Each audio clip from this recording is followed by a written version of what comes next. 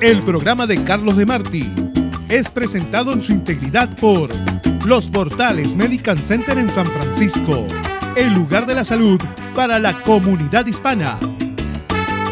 Visite Los Portales Medical Center en el 2480 de la calle Misión, San Francisco, entre la 20 y 21 calles. Latinos en Estados Unidos, ya casi somos una Queda con nación. ustedes Carlos Demarty. En Estados Unidos, vamos a unirnos. Amigos, ¿qué tal? Buen lunes, buena semana, excelente semana para todos ustedes. Gracias por vernos en Facebook, gracias por escucharnos en internet. Estamos las 24 horas. Hemos recibido el eco, la respuesta generosa de parte del auditorio que está pasando la voz y más personas están en el grupo de los que nos escuchan, y el que escucha siempre bien y claro es don Jorge Briñol, que gracias a Dios ya se está recuperando de su salud. Pronto ya estará aquí frente al fogón o frente al cañón, como decían los militares. Mi querido Jorge, ¿cómo estás? ¿Qué tal, Carlos? Buenos días, amable. Ahora, decir, ¿cómo llamar en vez de radio escucha? ¿Cómo se le podría llamar a...? Internautas. Internautas, ya muy bien, internautas, sí. Me parece muy bien. Fíjate que tuve que aprenderlo después de la tercera sopa de letras que me hizo mi esposa, entonces ya aprendí que internautas son los que nos pueden estar escuchando aquí, como tu nieto puede estar viendo y escuchándonos en Chile, en el Perú, y mi hermano mayor me está viendo todos los días. En fin, es como que el mundo se ha achicado, mi querido Jorge. Bueno, el progreso significa justamente eso, algo nuevo, distinto y siempre para adelante, como se dice. Muy bien, vamos a comenzar con algo de mea culpa, que es lo que está sucediendo en el Vaticano. El Papa Francisco está hablando de los abusos sexuales de sacerdotes con sus víctimas menores, infantes, etcétera. El Papa Francisco condenó hoy las agresiones sexuales cometidas por sacerdotes y su encubrimiento, y pidió rendir cuentas al decir en una carta dirigida a todos los católicos del mundo que se trata de un crimen que genera hondas heridas de dolor e impotencia. La misiva responde a las recientes revelaciones sobre los abusos cometidos aquí en los Estados Unidos durante décadas y que tuvieron como cómplices a las autoridades mismas de la Iglesia, que en vez de castigar, pues hasta cierto punto defendían, amparaban, disfrazaban los casos, etcétera, y el problema se hizo sumamente agudo. Y no eran dos, no eran tres, eran miles. Así que la situación está, eso de mea culpa. El Vaticano dice y no sabe, a mi entender, cómo remediar esta situación.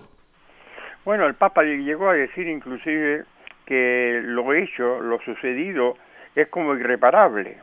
O sea, es algún asunto que deja una huella profunda. Y entonces esta carta que envió el Papa a los católicos del mundo está en víspera de su viaje a Irlanda, muy significativo, porque Irlanda es un país muy católico y se ve que el Papa con esto, digamos, se prepara a lo que pudiera encontrar allá de algunas protestas. En todo caso, no es la primera vez que el Papa Francisco pide perdón por lo que ha acontecido, que de un escándalo mundial se podría llamar, y que provoca y abre muchas llaves, desde la solución que puede haber para el problema, que por lo que yo he escuchado y he visto en los diversos programas, ya sea de televisión y documentales, no dan en el clavo, no se trata de lo que explican, posiblemente porque lo ven con ojos civiles, y el asunto tendría que verse con una vocación distinta. En todo caso, eso se merecería editoriales que más adelante pienso hacer. Pero el Papa Francisco está afligido por estas informaciones, y a veces también hay un poco de desinformación. Por ejemplo, en un canal muy conocido de televisión hablaban de Chile, lo que sucedía entre los sacerdotes maristas. No son sacerdotes, son hermanos ellos no llegan nunca a ser sacerdotes. Esa escuela, esos colegios que hay por todas partes, y se llaman hermanos maristas. Ellos no son ni siquiera diáconos. Pero representan, Jorgito, representan a la iglesia, ¿no? Claro. Y aquí las cosas están así. Es la iglesia. Olvídate del obispo, del diácono, el papa mismo. La iglesia está pasando por una situación muy difícil. Durante la historia de la Iglesia Católica ha habido episodios muy difíciles, pero este está tremendo. Y pues al primer papa latinoamericano le ha tocado esta difícil situación. Se dice, Jorge, y tú estás más informado que yo, de que a partir de los años 60, 63, 64, 65, comenzaron a llegar informes al Vaticano respecto a esta situación que realmente es un crimen que se cometieron con menores de edad y que hasta cierto punto el silencio del Vaticano como que se hace cómplice de la situación. Bueno, eso está clarísimo de cualquier institución. El asunto es que estos 40 o 50 años que hayan pasado en silencio, yo creo que se debe a dos cosas. Una, a que la Iglesia usaba la estrategia antes que el escándalo crezca, mejor callar. Y las víctimas, antes de que yo hable, me da vergüenza decirlo. Las dos cosas se juntan. A uno les da vergüenza decirlo por sus familias y por otras cosas.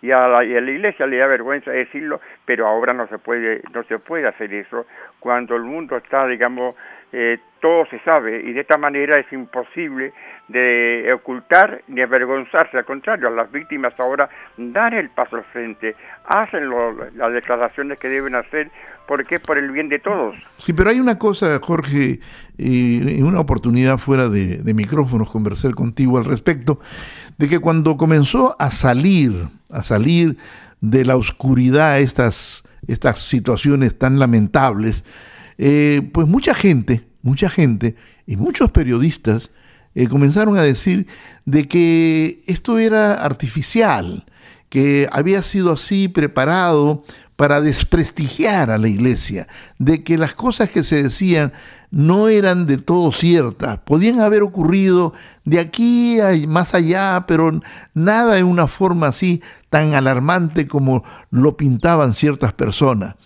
Pues esas personas ahora tienen que decir también, yo fui parte del engaño, porque ahora se sabe que aquí en los Estados Unidos, en Pensilvania, 300 sacerdotes o no sacerdotes, pero conectados con la iglesia, han llegado a estos abusos. O sea, que al principio se trataba de defender porque la iglesia tiene muchos enemigos, quieren desprestigiarla, quieren hacer esto.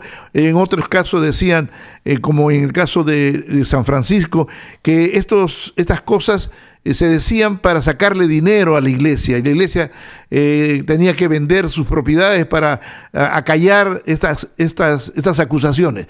Esta es la situación, Jorge.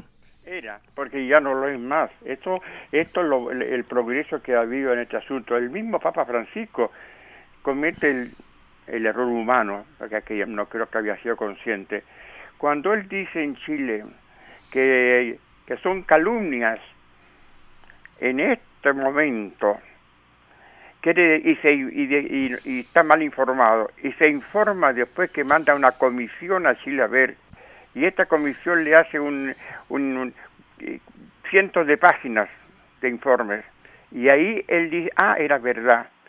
Entonces quiere decir de que estos rumores y estas cosas que son lo peor que puede existir siempre, la gente que habla porque se le ocurre hablar. Entonces no todos hacen lo mismo. Pero en todo caso, el mismo Papa se siente como sorprendido, porque después de esa frase, digamos, equivocada, fatal, que hizo en Chile antes de abandonar el país cuando estuvo en enero, nacieron todavía más preguntas, pero él mismo se llega a convencer y ahora con dolor y con pena dice lo que ha pasado. Yo creo en la pena de él. Las mismas víctimas que han declarado después dicen, nosotros creemos la sinceridad del Papa Francisco y creemos que puede, pero hoy día cuando él dice que lo hecho es casi irreparable, porque las personas han sufrido una situación que no se puede componer, como dice, él mismo lo dice, no se puede componer con un perdón, no se puede componer con una súplica. Entonces quiere decir que hay que tomar medidas más estrictas. ¿Cuáles serían esas medidas más estrictas? El error más grande que yo encuentro, a mi parecer, pues tendría que explicarlo en un teatro, es cuando la gente culpa al celibato. El celibato no tiene nada que ver con lo que está pasando. Eso es un asunto diferente. Lo que aquí hace falta es que los sacerdotes, no los hermanos como los maristas, los sacerdotes, que es una categoría diferente. Un sacerdote está consagrado a una causa que el juramento es la respuesta al llamado del maestro, sígueme. Por eso muchos son los llamados y pocos los escogidos. Y hay frases muy duras de Jesús. Jesús cuando dice que el que escandalice a un niño, más le valiera no haber nacido. Más fuerte que eso no hay nada. Claro. Hay una cosa, Jorge, que no se puede tapar el sol con un dedo, definitivamente. Hay un problema. El problema tiene que resolverlo primero desde lo más profundo de la Iglesia Católica. Ellos tienen que mostrar la solución, no los feligreses, porque hay muchos que están dolidos por las cosas que se saben y se están alejando de la Iglesia. Ese es uno de los grandes problemas. En fin, vamos a hacer una pequeña pausa y regresamos con su permiso. La Clínica Bellavista, dirigida por el doctor Francisco García y asociados, se pone a sus órdenes en todas sus necesidades relacionadas al cuidado de sus ojos. La Clínica Bellavista, localizada en el 2480 de la calle Misión en San Francisco. El teléfono 415-282-4824. Una clínica nueva y moderna al servicio de nuestra comunidad. Quítese los dolores de cabeza. Si usted tiene una propiedad de renta, si usted es un inversionista, si tiene problemas con los inquilinos porque no pagan la renta a tiempo o no ha podido rentar su propiedad, amigo, usted necesita una compañía con un servicio completo para manejar su propiedad. Llame a José González al 1-888-474-0615. 888-474-0615. Le va a proporcionar servicio a toda el área de la bahía. En la clínica Temascal, la doctora Liliana Tomona atiende amable en español y uno se siente como en familia. Les habla la doctora Liliana Tomona de la Clínica Temascal en Fremont, donde contamos con tratamientos para solucionar su problema de piel. Si usted tiene acné, la Clínica Temascal tiene la máquina hidrafacial para limpiar y hacer extracciones sin necesidad de usar antibióticos. Manchas, estrías por el embarazo o quiere remover el vello molestoso, es posible con láser de alta tecnología y seguridad. Si usted tiene cicatrices quirúrgicas por caídas o traumas o de acné, hay solución con microagujas. Llame usted a la doctora Liliana Tomona al teléfono 510-935-8111. La Clínica Temascal ofrece facilidades de pago sin intereses. Haga su cita al 510-935-8111.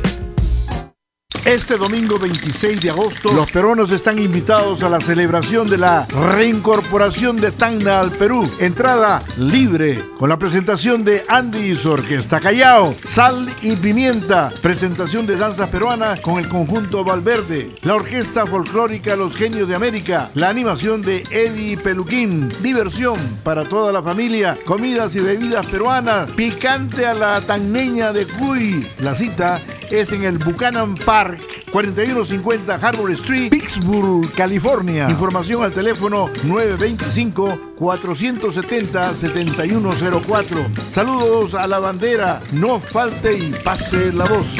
Va a estar lindo esto, va a estar muy, pero muy lindo esta reincorporación de Tacna, una ciudad, nosotros la consideramos los peruanos como la ciudad heroica. En fin, y en esta oportunidad, pues aquí en el norte de California, van a tener los paisanos la oportunidad de gozarla, bailar, comer, etcétera. Y esto está realmente bonito. Asista usted, por favor, y también pase usted la voz. Bueno, Venezuela es noticia, desgraciadamente, cada vez que recibimos algo de Venezuela es porque algo se está interrumpiendo, algo está pasando, en fin. Ahora hay cambio en la moneda. Venezuela tiene una inflación tremenda que está haciendo récord en la historia. Entonces, el gobierno del señor Nicolás Maduro ha decidido cortar 5 ceros a el Bolívar fuerte, así se llama, es el apellido, pues, fuerte. Entonces ahora, quitándole los 5 ceros, se va a llamar, y se llama ya, porque a partir de hoy comienza a circular esto de el corte de 5 ceros, se llama Bolívar soberano, y hay pues confusión en la gente, hay un pesimismo en la gente, no se sabe qué es lo que va a venir más adelante, en fin, pero la gente también le era difícil ir al mercado y hablar de millones, y a veces no tenían los billetes impresos que dieran esa cantidad de cifras, ¿no? Así de que la situación es apremiante, mi querido Jorge. Sí, no solo apremiante, sino que no se entiende prácticamente. Dentro de Venezuela, los venezolanos prácticamente quedan sin efectivo. Al elevar el precio de la gasolina, lo que no ocurre nunca en un país petrolífero, pues la gente ahora no puede llenar los tanques de autos, entonces no puede movilizarse. Y de esa manera ellos encuentran que es lo último que podía pasarle. El presidente Maduro habla de lo siguiente, dice, usará como referencia la moneda, la que él llama, con solo la palabra esta ya la gente creo que no entienda, la criptomoneda Petro, que una medida que implica una devaluación de un 96% según la tasa oficial del dólar. Maduro dijo que cada petro tendrá un valor de 3.600 bolívares soberanos, o también 360 millones de los actuales bolívares, y que puede acelerar aún más la hiperinflación. El mandatario ordenó también aumentar 36 veces el salario mínimo, que de ahora en adelante usará como referencia el patrón del petro, no del dólar circulante llamado soberano. Entonces, en esta es como una línea de ferrocarril, tiene 2 rieles.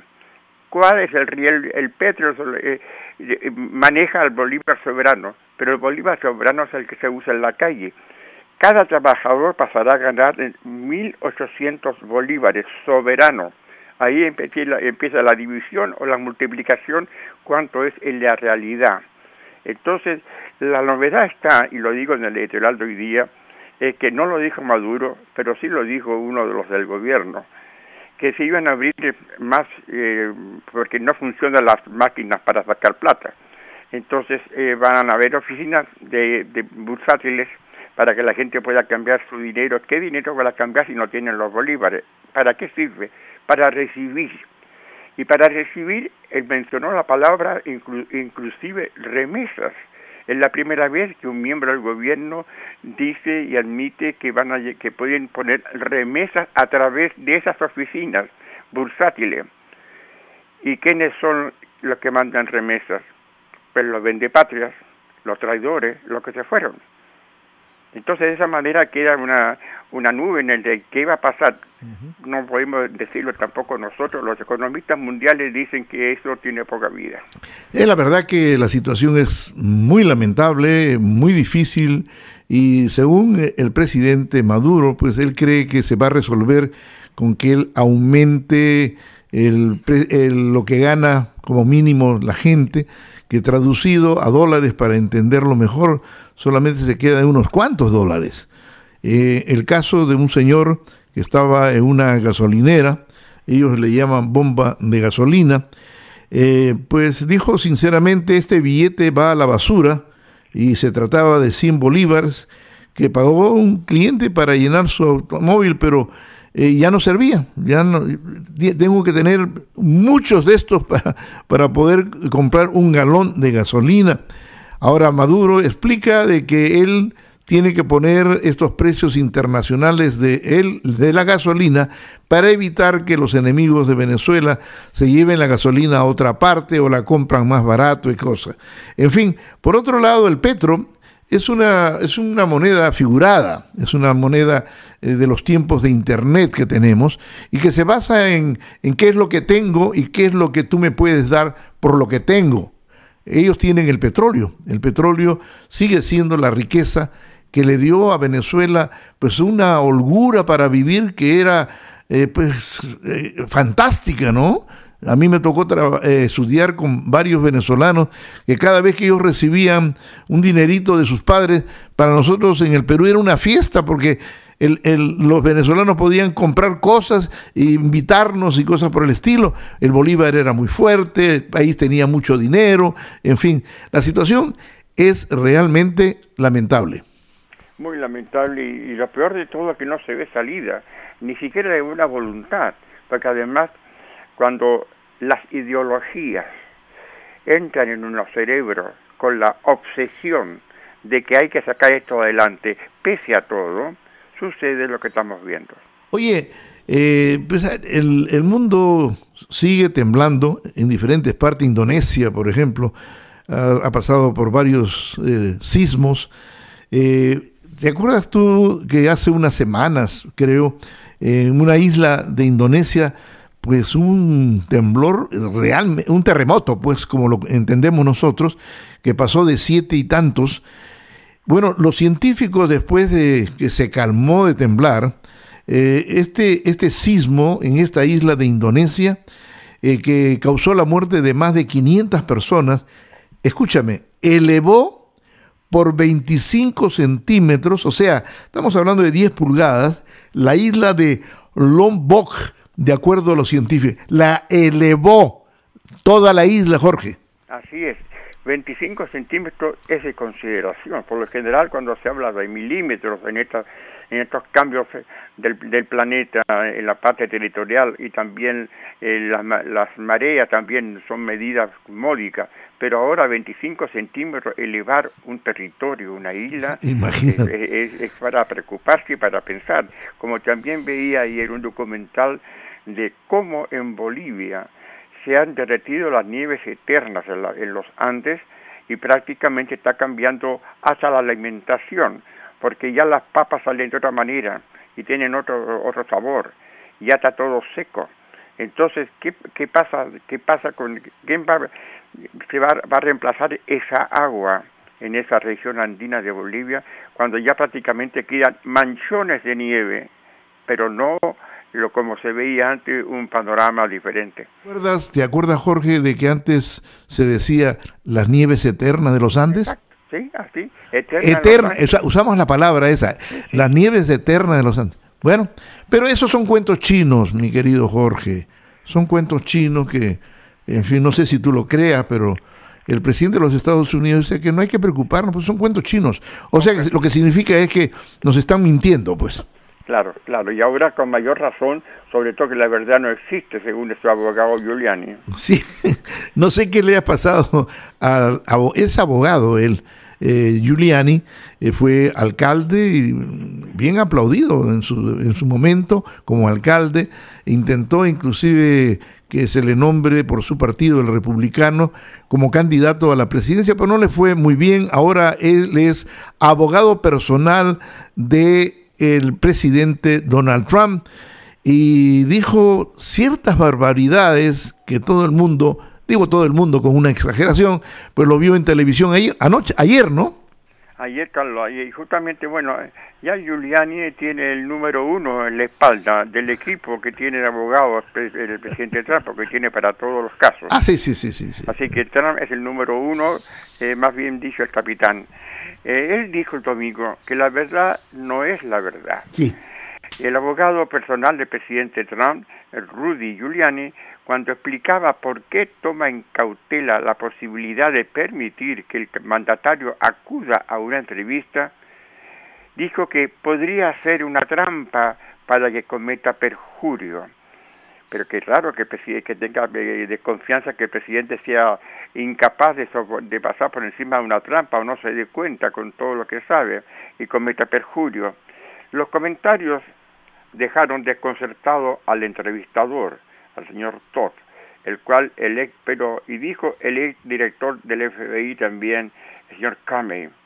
La verdad, señor Giuliani, la verdad existe y la verdad es importante.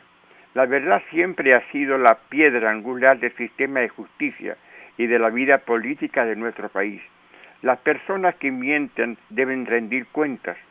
Si no nos apegamos a la verdad, nuestro sistema de justicia no puede funcionar y una sociedad basada en el Estado de Derecho se disuelve. Trump y sus asesores han sido acusados de difundir mentiras y desinformación. Bueno, el presidente dice que no, que los que difunden, proyectan y aplauden este tipo de noticias son en realidad noticias falsas. Noticias que son inventadas. Y la prensa es la culpable de todos estos casos. Ahora voy a otro tema, un tema que se escucha ya más que antes. Y por ejemplo, hay familias que por sus creencias religiosas pues no permiten que sus hijos sean vacunados, que a sus hijos se le haga una transfusión de sangre, que a sus hijos o a la familia de ellos no se le haga una operación, por ejemplo, una apendicitis, en fin, todo ese tipo de cosas.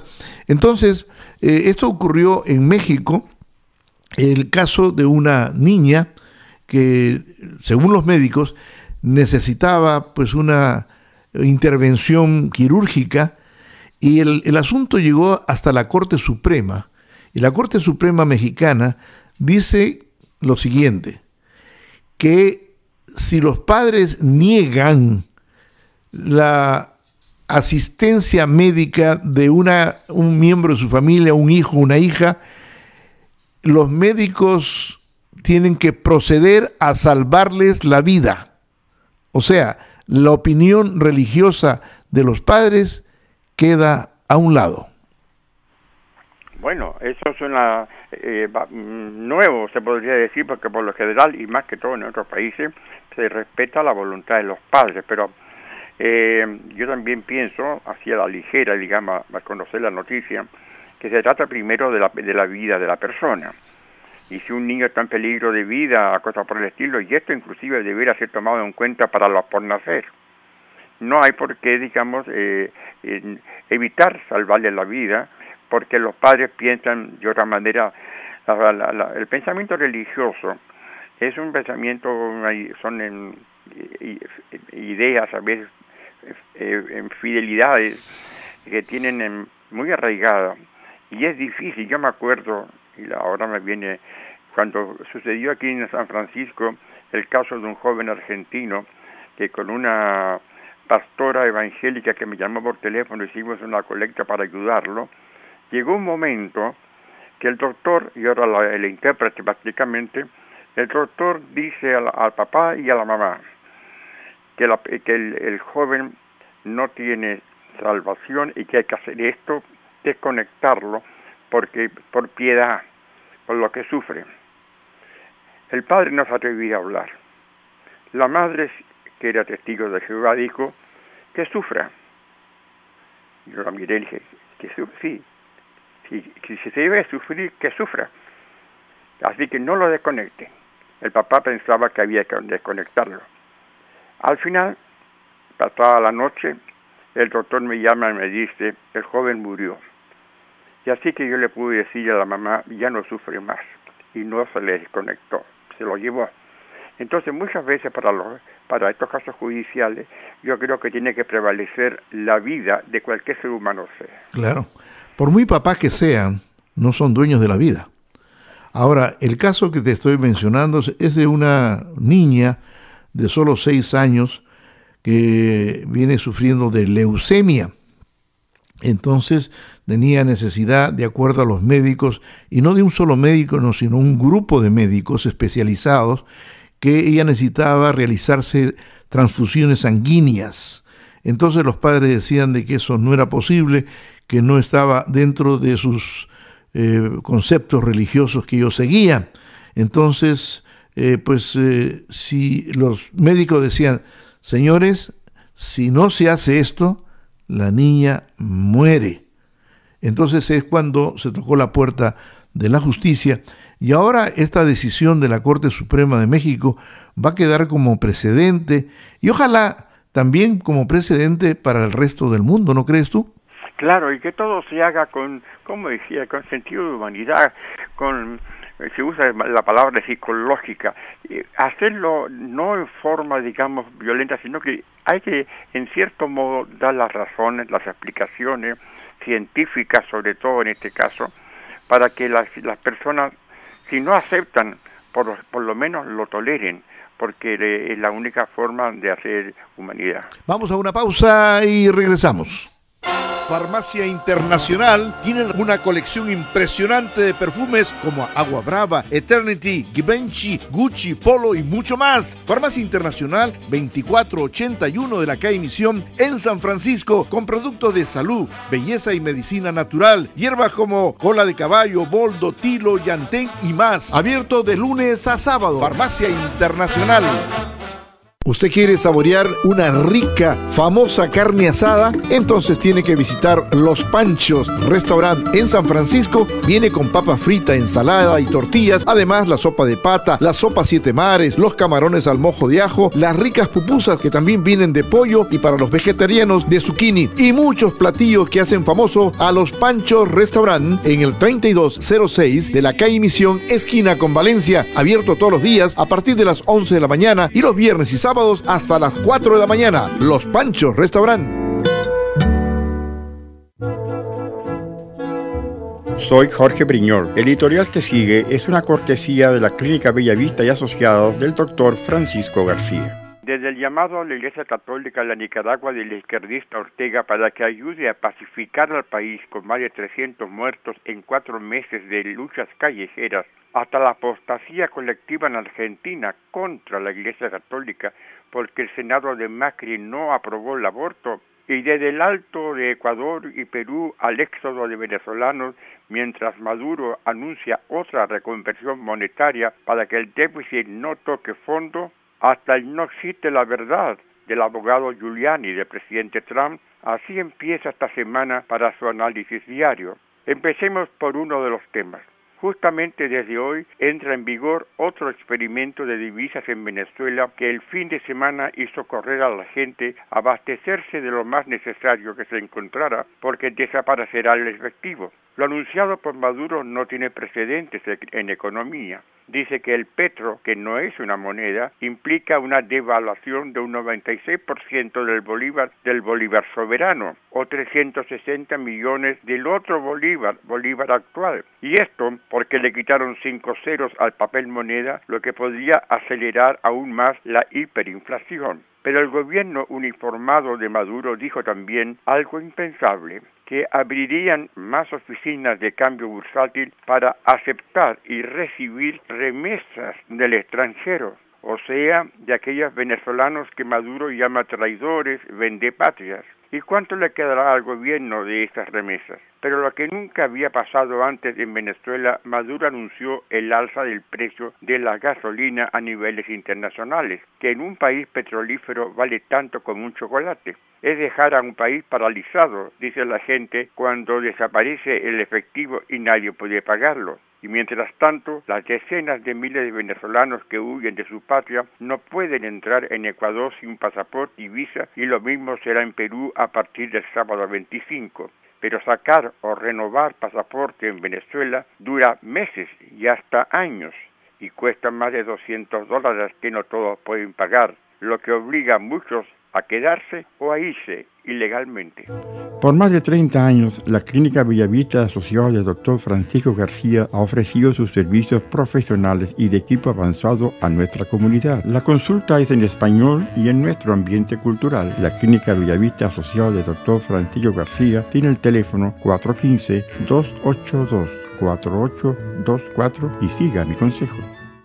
En la clínica Temascal, la doctora Liliana Tomona atiende amable en español y uno se siente como en familia. Les habla la doctora Liliana Tomona de la Clínica Temascal en Fremont, donde contamos con tratamientos para solucionar su problema de piel. Si usted tiene acné, la Clínica Temascal tiene la máquina hidrafacial para limpiar y hacer extracciones sin necesidad de usar antibióticos. Manchas, estrías por el embarazo o quiere remover el vello molestoso, es posible con láser de alta tecnología y seguridad. Si usted tiene cicatrices quirúrgicas por caídas o traumas o de acné, hay solución con microagujas. Llame usted a la doctora Liliana Tomona al teléfono 510-935-8111. La Clínica Temascal ofrece facilidades de pago sin intereses. Haga su cita al 510-935-8111.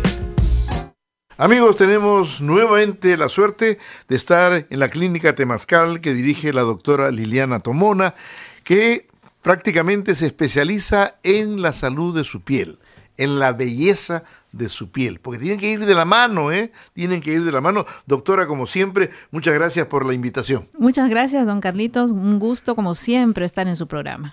Mire, hay un interés especialmente de la gente como yo que no sé del Botox, para saber de qué se trata esto, en qué nos puede ayudar. Y comienzo con la pregunta, ¿qué es el Botox?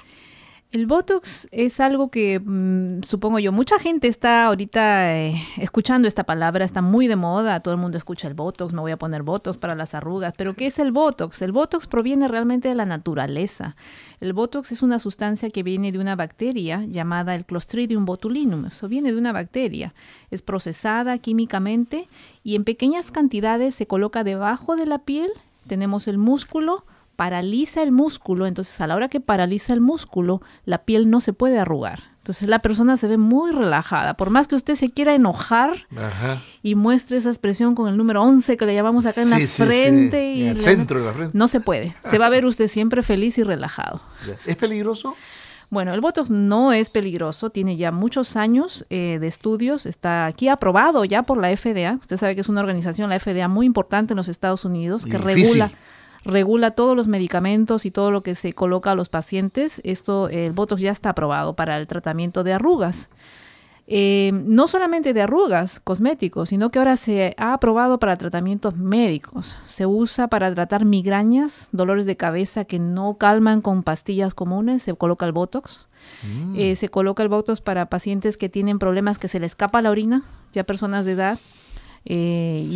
Incontinencia llaman, ¿no? Urinaria. Se está colocando el Botox para niños que tienen esos ojitos cruzados, que se llama estrabismo. También se coloca el Botox. Los virolitos. Entonces, y últimamente, también para la sudoración. Gente que suda mucho las manos, las axilas, se coloca Botox y disminuye la sudoración también. ¿Tantas aplicaciones? Muchas aplicaciones médicas. Wow. O sea que en cualquier zona del cuerpo se puede aplicar, doctora. Bueno, hay áreas donde se puede aplicar y está estudiado ya el funcionamiento del Botox, como le digo, no solamente en la parte cosmética de belleza, sino en la parte médica se está usando mucho. Y esto no se puede encontrar en la esquina o en la tiendita de más allácito. No, siempre tiene que tener supervisión médica, ¿no? Profesional médica, claro. Sí. Ahora, ¿qué edad es ideal para poner esto? El Botox, antes se pensaba que había que esperar que resalgan las arrugas para poder pensar en ponerse Botox y disminuir las arrugas. Ahora no, ahora se coloca desde muy joven, desde los 21 años, 22 años, porque lo que queremos es que no aparezcan esas arrugas, prevenir. ¿Y las que ya están? También se pueden disminuyen, pero si usted tiene muy marcado un surco, una arruga, probablemente el Botox disminuya, pero no sea suficiente. Va a tener que combinarlo con otros procedimientos como láser y otras máquinas. O sea, una persona que quiera evitar la presencia de arrugas desde joven, tiene que ponerse un poquito en algunas áreas, botox. Por ejemplo, si una persona sonríe y ve que le salen arrugas, las patitas de gallo, pues desde los 21 o 25 años pone un poquito de botox en esa área y va a ver que se mantiene mucho más joven por muchos años. Sí. Doctora, gracias, muchas gracias por recibirnos. Ojalá que las personas, hombres y mujeres, reaccionen y llamen para que hagan su cita y aprovechen este especial y se ahorren algunos dolaritos. 510-935-8111. Gracias nuevamente. Gracias.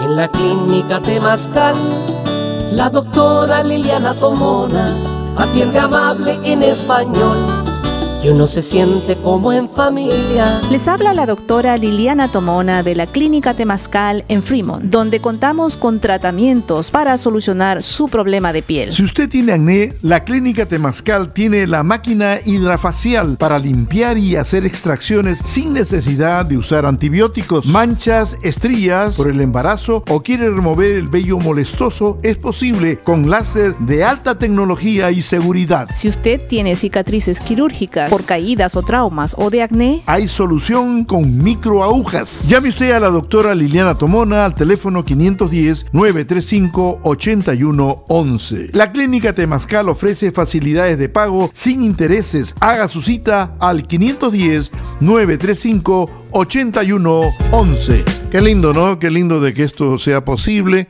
Ya saben, el teléfono de la Clínica Temascal es el 510-935-8111.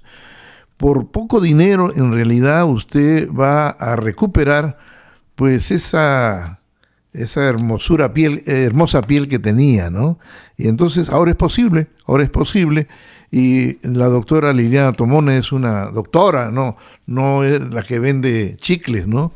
Ella está para ayudarlos en una forma pues científica y con todas las de ley. El teléfono 510-935-8111. Quiero saludar a Menlo Park, que nos están comunicando, que nos están viendo, a Las Vegas, ahí donde Jorge va de vez en cuando a ganar dinero. También para Tracy, para las personas que nos están viendo en Tracy. Jorge, hay, a ver, otro. El ME ganó. Sí, ¿me lo puedes poner ahí en el aire? Me, ¿cómo estás? ¿Qué dice, tocayo? ¿Cómo está? Oiga, felicitaciones. Logró usted la medalla tercer lugar, plata. ¿No? Sí, de plata. Ah, de plata. Fíjese que sí, estoy contento, fíjese, porque fíjese cuántas personas a la edad de 86 años pueden ir a competir al mundial de frontón y quedar segundo lugar. Caramba, qué para bien. Mí es una cosa grande. Qué bien. Felicitaciones, mi querido Me. Oiga, gracias. Oiga, ¿y fue difícil? Sí. Fíjese que hubiera yo ganado el campeonato, pero me tenían bien estudiado. Y fíjese que yo estoy impuesto a jugar en las canchas de pura madera. Pero allá la pared de atrás es de vidrio.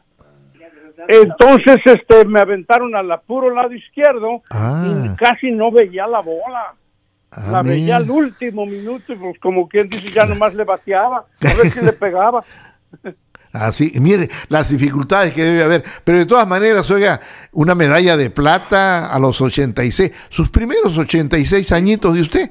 Entonces, felicitaciones, mi abrazo y gracias, hermano, por siempre estar viéndonos y escuchando y siga pasando la voz, por favor. Seguro que sí, tocayo. Oiga, ¿cuál es el país?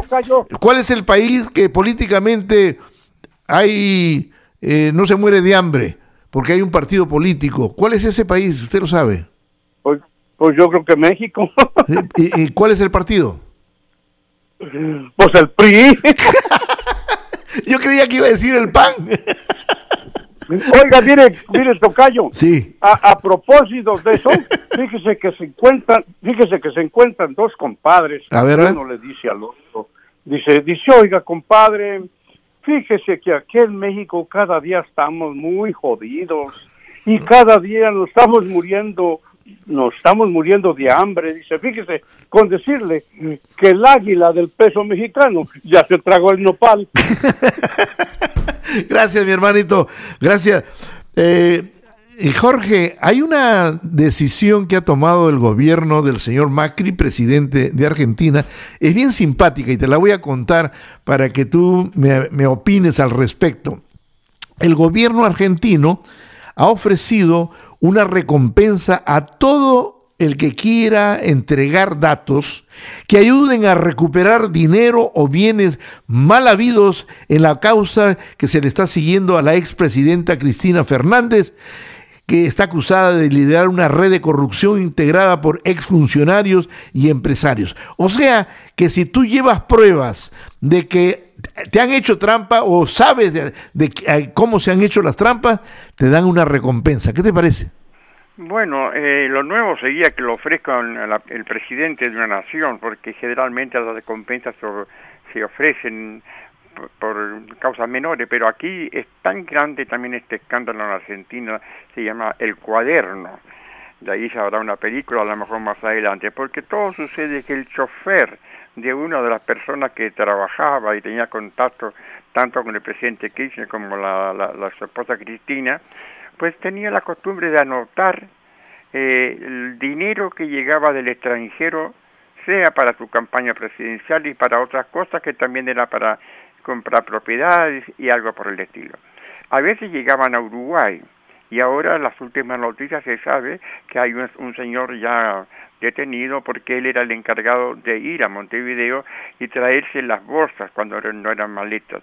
En ese cuaderno está escrito todo y que se hubiese propuesto, y lo curioso es que el señor que escribió es el que no encuentra, pero ya la red es grande, entonces por esto será que el presidente ha dicho, bueno, ya es tan internacional, tan grande este escándalo, aparte de otros que están por el camino, pero sobre todo, que si la gente empieza a aportar pruebas como pide el presidente Macri, pues quizás todo qué volumen puede tener.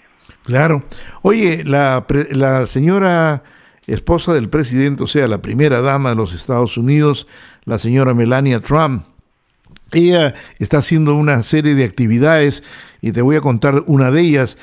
La señora Trump animó a empresas de tecnología y redes sociales a que ofrezcan más oportunidades para que los niños compartan ideas sobre cómo ser buenos ciudadanos en línea, o sea, usando ahora el Internet. Siguiendo adelante con su esfuerzo por combatir el ciberacoso entre jóvenes, la primera dama dijo que si bien la mayoría de los niños son bien conscientes que algunos adultos inclusive, el beneficio de que ellos aprendan y enseñen es importante. O sea, portarse bien cuando usamos el Internet, en pocas palabras, ¿no?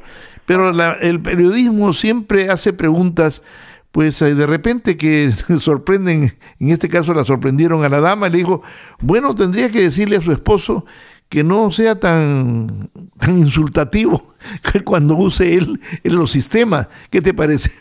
La idea es buena, y de vez en cuando me da la impresión que la primera dama Melania, que aparece poco, porque es suplantada inclusive por la hija del presidente, Ivanka, entonces es como que dan chispazos, y sale esto que se le ocurre, hay que hacer algo para que todo no sea malo, y me parece la idea es buena y ojalá que se pueda hacer. Ahora que ella logre que el presidente no tenga el vocabulario que tiene de tan mal ejemplo para los estudiantes y los niños, me parece que ya eso es innato, ¿no? Inseparable. Es una tarea difícil. Difícil, muy difícil. Bueno, te quiero contar otra también, que, por ejemplo, un señor estaba en un puente y habían dos personas jóvenes que estaban conduciendo un camión, esos que reparten cerveza. Ok, entonces se dan cuenta de este señor que daba la impresión de que quería tirarse, quería suicidarse. Entonces ellos pararon el camión, se acercaron y como esa película de Inside Man, de que este actor Washington salva a una persona y la convence, ¿no? No te tires, hombre, si la vida es sabrosa, ¿por qué? Entonces fueron, pero fueron con una lata de cerveza. Entonces le dijeron, oiga, le invitamos una cervecita, ¿no? Y él, esta persona que tenía toda la intención de tirarse, de suicidarse, porque se iba a ir contra carros que estaban debajo, carros que pasaban a enormes velocidades. Entonces la historia termina en que el Señor dice, gracias por la cerveza y gracias por haberme convencido de no quitarme la vida. Claro, yo creo que aparte de ser historia, cuento, realidad, en todo caso quizás en estos momentos una persona abordada por otra y en momentos tan tremendos, quizás le puede hasta una palabra cariñosa le puede hacer repensar y salvar su vida. Yo creo que la mayoría de la gente que se suicida está confusa para empezar. Claro, sí. Y segunda es muchas veces falta de quién apoyarse. De quién se siente muy solo, ¿no? Entonces, en fin. Oye, pero no es que me la haya inventado, ¿eh? Esto sucedió en St. Paul, Minnesota, y le ofrecieron una Coors Light. Ya te estoy dando mucha información. Me has obligado a decirte. Y los jóvenes se llaman Jackson Cable y Juan Anderson. Pues esto, el actor estadounidense, que es buenísimo de paso, Denzel Washington, hizo una película Inside Man, o Man, y entonces ellos dijeron, yo vi esa película, y hicieron lo que hicieron, le entregaron la cerveza, llegó la policía, y pues conversaron con el hombre, no le dijeron nada, porque es un delito intentar suicidarse, es un delito. Te pueden llevar preso, inclusive. Entonces descendieron y fue llevado a un hospital. La policía dijo, el señor está un poquito alterado, hay que llevarlo a un hospital para que sean las personas encargadas de la salud que determinen qué es lo que necesita este caballero, ¿no? Pero esa es una historia real, Jorge. Dudo que dudes tú de mis historias. No te había entendido. Me siento mal. Y así que mi hijo me está sirviendo una Coors Light también para calmarme. Sí, que el asunto era no hacer publicidad de la marca de la cerveza que la habían pasado. Pero tú me obligaste, hermano. No, la verdad, son cosas que pasan. Vamos a hacer una pausa y nos tomamos una cerveza. Quítese los dolores de cabeza. Si usted tiene una propiedad de renta, si usted es un inversionista, si tiene problemas con los inquilinos porque no pagan la renta a tiempo o no ha podido rentar su propiedad, amigo, usted necesita una compañía con un servicio completo para manejar su propiedad. Llame a José González al 1-888-474-0615.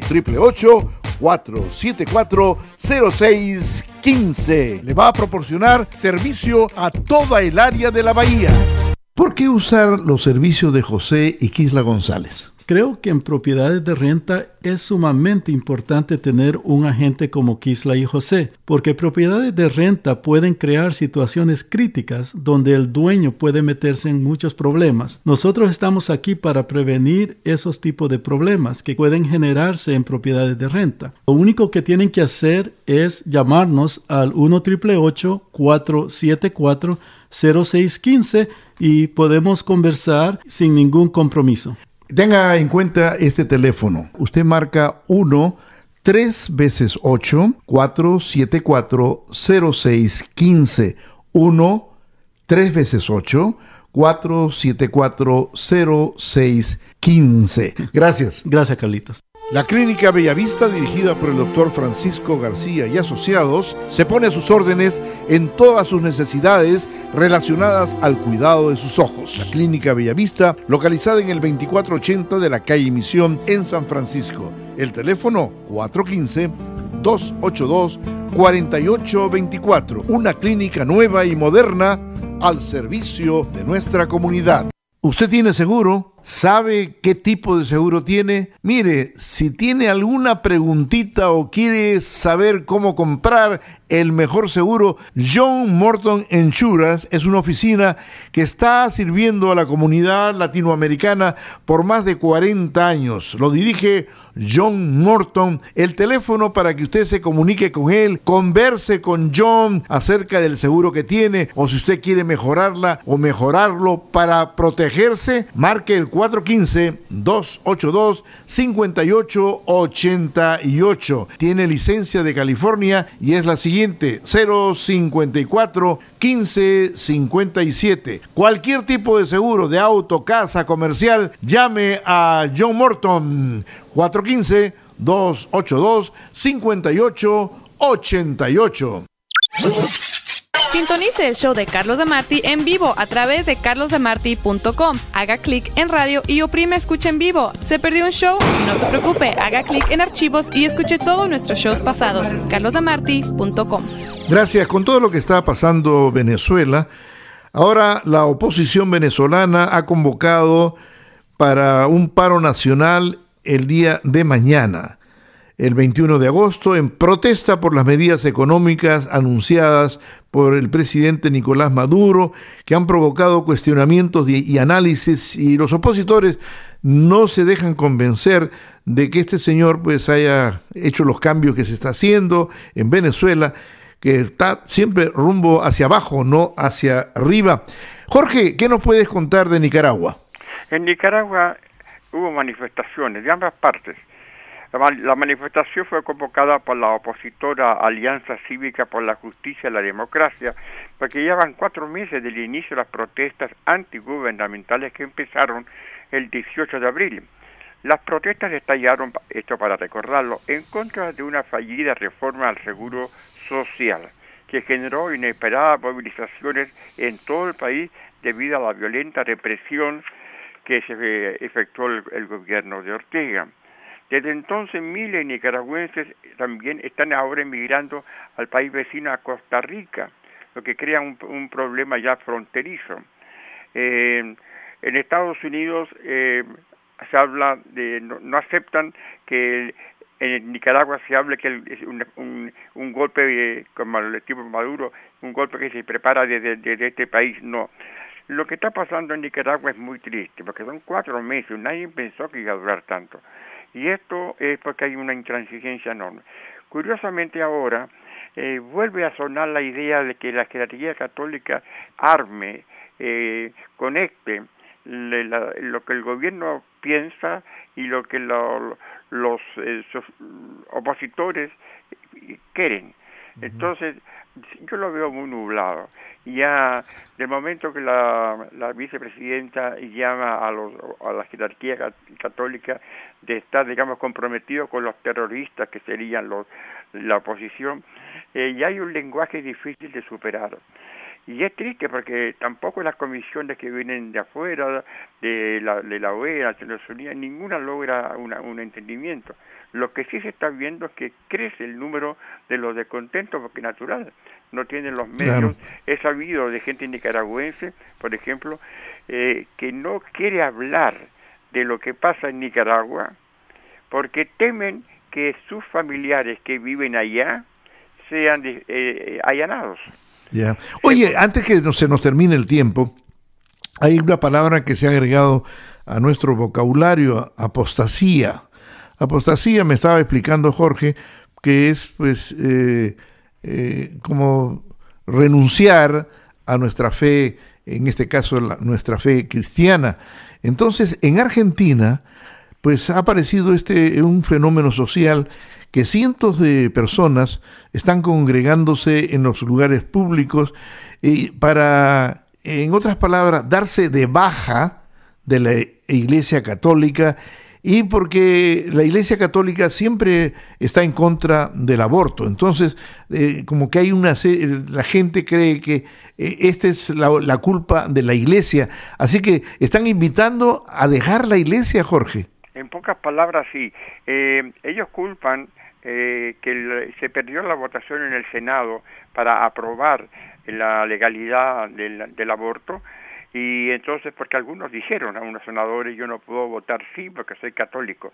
Entonces, una organización que está prácticamente organizada por las abuelas de la Plaza de Mayo, pues han llamado a la apostasía colectiva 18, así se llama él. Esto significa que los que están de acuerdo con el aborto, pues protestan ante la Iglesia Católica Argentina, ante la Conferencia Episcopal, porque no quieren que la Iglesia de alguna manera influya, tenga algo que ver con el Estado de la Argentina, o sea, separación de la Iglesia y el Estado, que siempre es conveniente, por lo demás en Chile existe desde hace mucho tiempo, la separación de la Iglesia y el Estado. Pero esto es muy duro, en la forma que se está haciendo, apostasía no significa oposición, rebeldía, significa nada menos que negar toda credibilidad, significa ateísmo, y esto en la Argentina suena fuerte. Muy bien, el tiempo se nos ha ido de las manos. Gracias, Jorge, que sigas mejorándote. Gracias a la gente que nos está viendo en Facebook y que pasa la voz. Gracias al internet, estamos 24 horas. Es fácil de conectarse con nosotros. Simple y sencillamente vaya usted al internet, Carlos Demarty con y.com, y ahí aparece nuestra página. Puede usted escuchar programas anteriores, puede escuchar la música muy linda que tenemos durante todo el día. Este programa se repite a las 2 de la tarde. Gracias, felicidades, hasta mañana. Buenas tardes. El programa de Carlos Demarty fue presentado en su integridad por Los Portales Medical Center en San Francisco, el lugar de la salud para la comunidad hispana. Visite los Portales Medical Center en el 2480 de la calle Misión, San Francisco, entre la 20 y 21 calles. Ahora en su computadora, 24 horas, Demarty.com, la radio, noticias y programas del recuerdo. Ahora 24 horas. Entrevistas de verdadero interés. carlosdemarty.com 24. Sintonice el show de Carlos Demarty en vivo a través de carlosdemarty.com. Haga clic en radio y oprime escucha en vivo. ¿Se perdió un show? No se preocupe, haga clic en archivos y escuche todos nuestros shows pasados. carlosdemarty.com.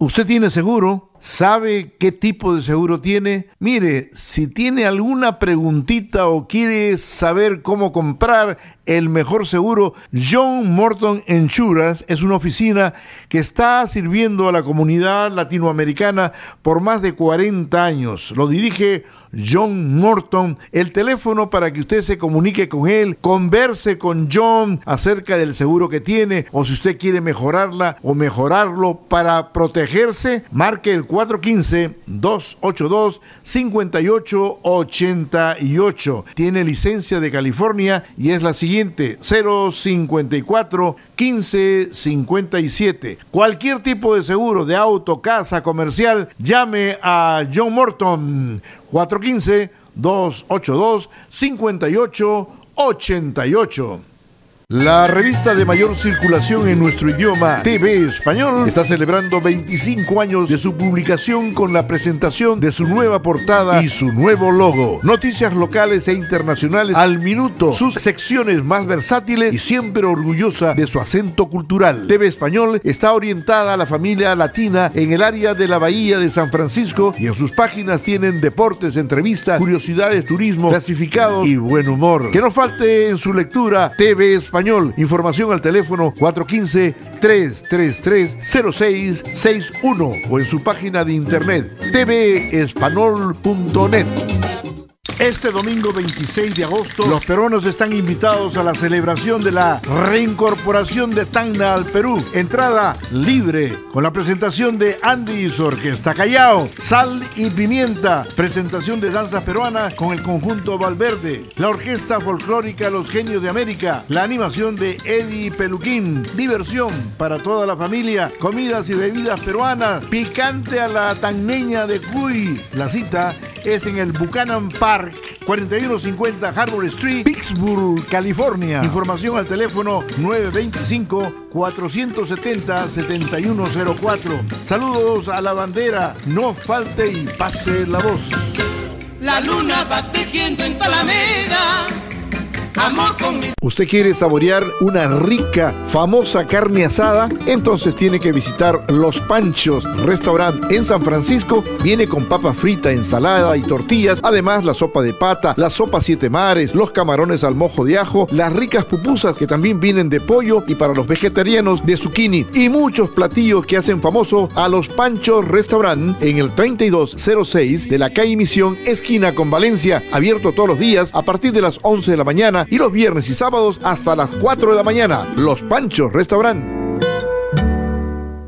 La Clínica Bellavista, dirigida por el doctor Francisco García y asociados, se pone a sus órdenes en todas sus necesidades relacionadas al cuidado de sus ojos. La Clínica Bellavista, localizada en el 2480 de la calle Misión en San Francisco. El teléfono 415-282-4824. Una clínica nueva y moderna al servicio de nuestra comunidad. Farmacia Internacional tiene una colección impresionante de perfumes como Agua Brava, Eternity, Givenchy, Gucci, Polo y mucho más. Farmacia Internacional 2481 de la calle Misión en San Francisco, con productos de salud, belleza y medicina natural, hierbas como cola de caballo, boldo, tilo, llantén y más. Abierto de lunes a sábado. Farmacia Internacional.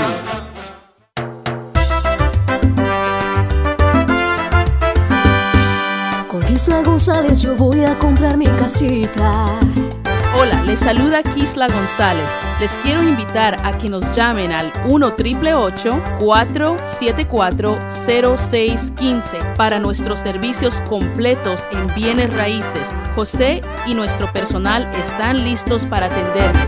Con Kisla González, la compra, la venta y la administración de sus propiedades, con servicio para todo el área de la bahía. Llámela ahora mismo al 1-888-474-0615. Kisla González, ella sí sabe.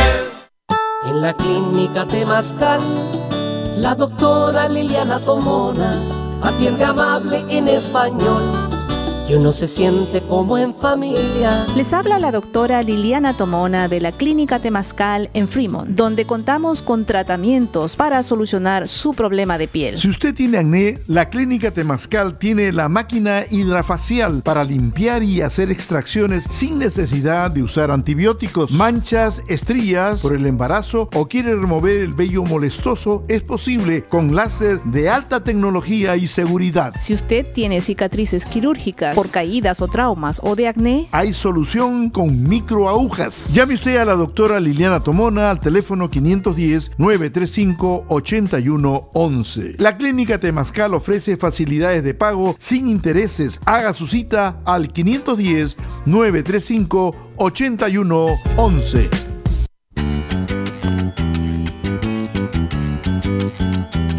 El programa de Carlos Demarty es presentado en su integridad por Los Portales Medical Center en San Francisco, el lugar de la salud para la comunidad hispana. Visite Los Portales Medical Center en el 2480 de la calle Misión, San Francisco, entre la 20 y 21 calles. Latinos en Estados Unidos, ya casi somos una Queda con nación. ustedes, Carlos Demarty.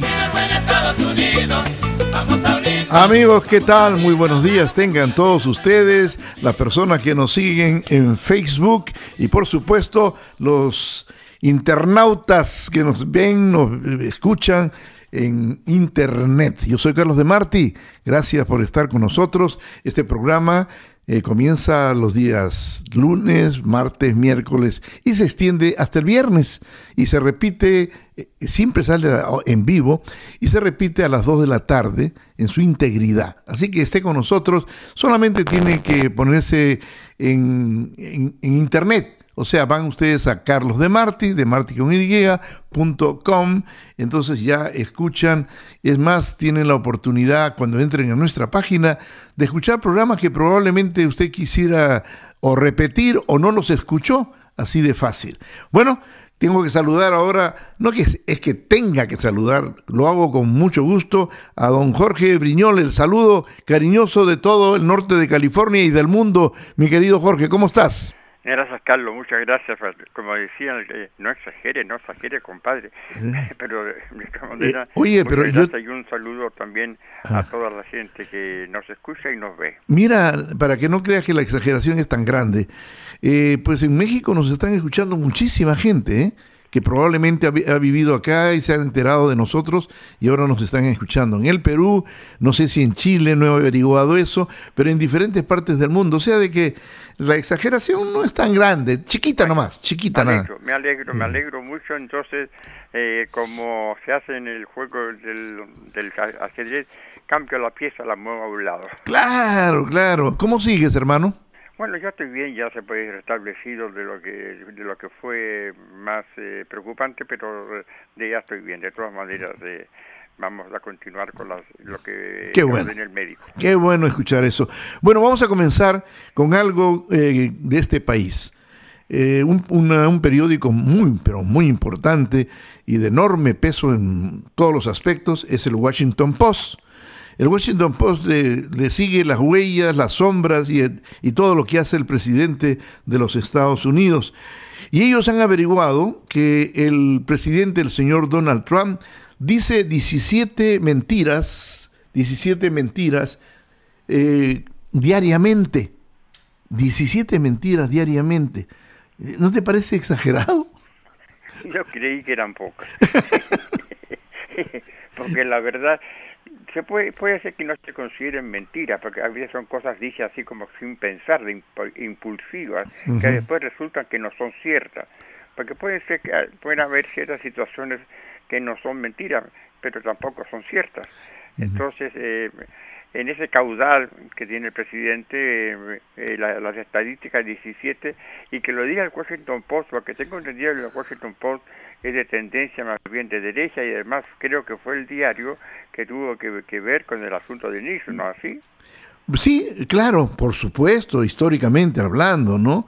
Pero el Washington Post sí se dice que en cierta forma apoya al presidente, pero ellos son muy independientes en las cosas que hacen, en las investigaciones que hacen. En fin, más adelante en el programa vamos a poner una participación del presidente Trump en donde, pues, en cierta forma se burla de un agente de esos que los guardias de frontera, en donde le dice, tú que hablas bien inglés, ¿no?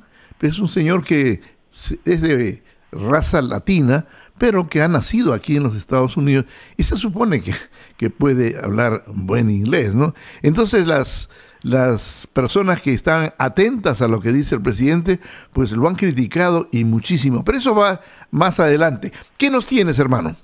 Bueno, entre las cosas, para empezar por dando algo positivo, digamos, es que, mirando todo el escenario que tengo aquí de noticias, digamos que ya la transición en México se está haciendo muy bien y muy fácil y en forma muy diplomática. 3 veces se han reunido ya el presidente electo Andrés Manuel López Obrador y el presidente en funciones Enrique Peña Nieto en el Palacio Nacional. 2 de los encuentros solamente fueron registrados por fotografía, pero ahora los dos compartieron un micrófono. Y el presidente Peña Nieto dijo que anunciaba el inicio formal de la transición a fin de proporcionarles, dijo, toda la información para la futura toma de decisiones y de políticas públicas. Es voluntad y disposición del gobierno de la República brindar información. Por su parte, López Obrador tomó el micrófono y dijo que celebra esta transición institucional porque surge de un proceso electoral democrático.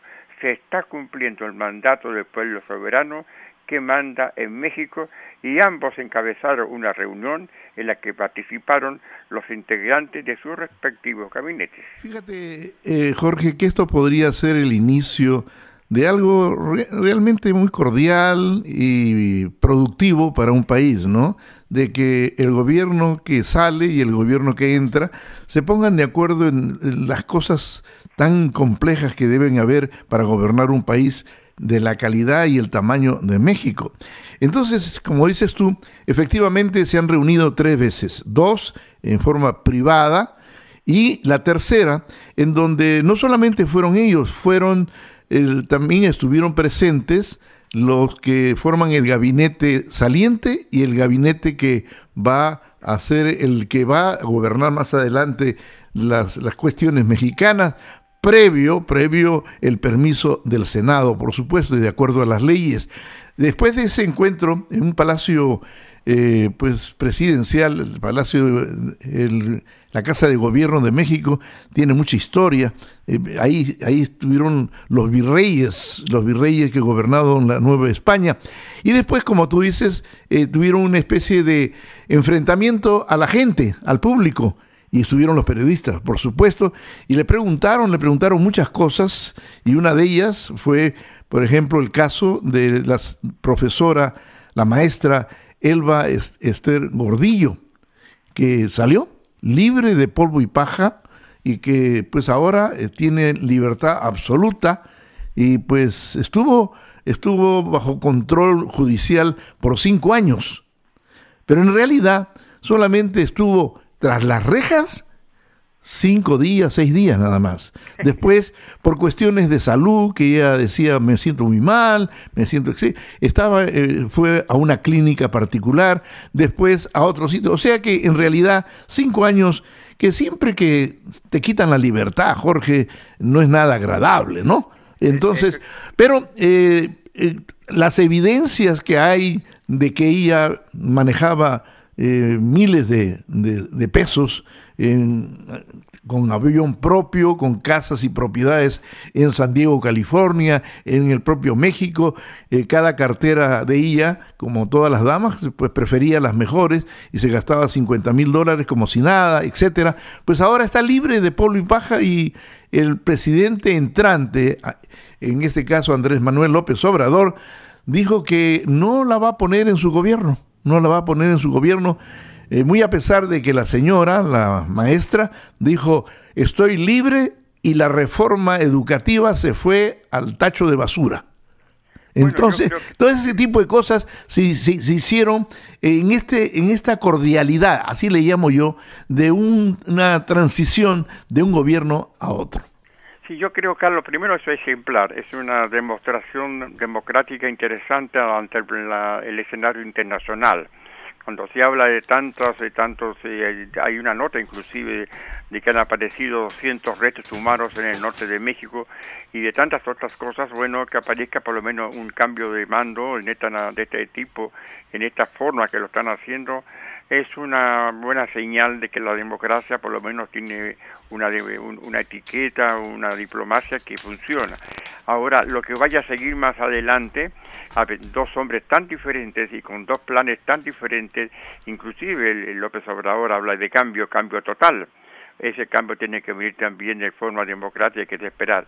Y en cuanto a esta funcionaria, a esta persona que ahora la sentía ayer muy eufórica diciendo soy inocente, y nadie le preguntaba, pero ella insiste, soy inocente, ya está libre, y creo que López Obrador hace muy bien en no ponerla en su gabinete por muy buenos antecedentes que tenga en cuanto a funcionaria, porque haya estado 5 años o no en prisión, yo creo que se hace una sombra que no conviene tenerla. La señora es muy poderosa económicamente, políticamente. Ella gobernó casi a perpetuidad el sindicato de trabajadores de la educación en México, de los maestros. Y pues tenía carta abierta y cheques en blanco para cualquier gastito, porque ella cuando iba a Nueva York se traía algunas cositas de Nueva York y que sumaban miles y miles de dólares. En fin, ella explicó, lo voy a poner en comillas, de que ese dinero que ella gastaba en una forma personal para su cuidado de su carita, su salud y su ropita, pues dice que ella fue heredera de una fortuna. En México nadie le cree. Bueno, yo creo que también es difícil que una persona, es complicado el asunto, la gente dirá, bueno, una corrupta más, pero se le ha el hecho que legalmente ya está libre, y cuanto menos figuración tenga la operación pública de gobierno, mejor. le convendría a ella, digamos, seguir comprando por su cuenta. Claro. Oye, hay una de las cosas que todos lo sabemos, especialmente los latinoamericanos, es que el poder judicial en cualquier país que nombres, en un grado menor o mayor, pues la gente no cree que se hace justicia. Cree que la justicia se compra, que la justicia es manejada. Y un ejemplo claro de esto es lo que está sucediendo en el Perú. Un juez de alta jerarquía dentro de la justicia peruana, pues le hicieron una trampa para llegar y encontrarlo recibiendo una coima, o sea, ese dinero debajo de la mesa, porque él estaba cobrando 30,000 soles para solucionar un problema. Y entonces cuando él estaba recibiendo en sus manos la primera entrega que iba a ser de 15,000 soles, algo así como $5,000, entonces vino la policía, le dijo: señor juez, usted está arrestado. Eso lo ve el público, lo siente el público, y es la pesadilla de la gente latinoamericana. En este caso la vergüenza es para Perú, pero ninguno de los países latinos sería capaz de tirar la primera piedra. Así es, y esto de la primera piedra se usa mucho, sobre todo cuando todos tienen un tejado de vidrio. En todo caso, Víctor Prado, que entiendo que es a quien tú te refieres, es el presidente de la Corte Suprema y máximo jefe del Poder Judicial, admitió hace más de una semana en una entrevista con el diario peruano El Comercio que el sistema de justicia estaba infiltrado en un 40% por el crimen organizado. Bueno, hay varios jueces que están en problemas. El juez superior que nadie más que el Congreso lo puede sacar de su puesto, todavía está ahí. Hay jueces como por ejemplo el juez de la máxima justicia en el puerto del Callao, está preso. Al que me refiero es de apellido González, un señor ya de edad que tiene pues como diría, un historial bastante grande y bastante importante en las decisiones últimas que se han tomado en el Perú. Y este señor pues le dijeron: este dinero que le estamos usted recibiendo es una coima. Usted está recibiendo un dinero para favorecer a alguien y esto no es hacer justicia, ¿no? Entonces, el pueblo, Jorge, dice: si Elba Ester Gordillo la dejaron libre, a este fascineroso lo dejaron libre, y al otro también, entonces en Latinoamérica el gran problema es la justicia, ¿no? Es un problema serio porque además aparece siempre que ya no es justicia, que depende del dinero, depende de la persona acusada. Es cierto, y fíjate que lo que son las cosas, Carlos, curiosa. Un delito, todo delito es grande en la proporción de la persona ofendida. Y en este caso, cuando se trata justamente de personas en la cual hay confianza de que hagan justicia para los demás, pues si se comporta fallando y haciendo lo mismo de los que se acusan a otros, pues entonces la responsabilidad y el pago de la deuda y el castigo debe ser mucho mayor. Efectivamente, hay que limpiar en Latinoamérica el sistema judicial. Si no, no vamos a llegar a ninguna parte. Hay una cloaca en vez de un sistema de justicia, y te hablo así en una forma afectada porque estoy constantemente recibiendo pues una serie de noticias y datos que vienen del Perú, en donde se abrió unas conversaciones. Todo comenzó con unas conversaciones grabadas entre el juez superior y otros, en donde se pedían favores y si decidían si este es culpable o no es culpable, algo así.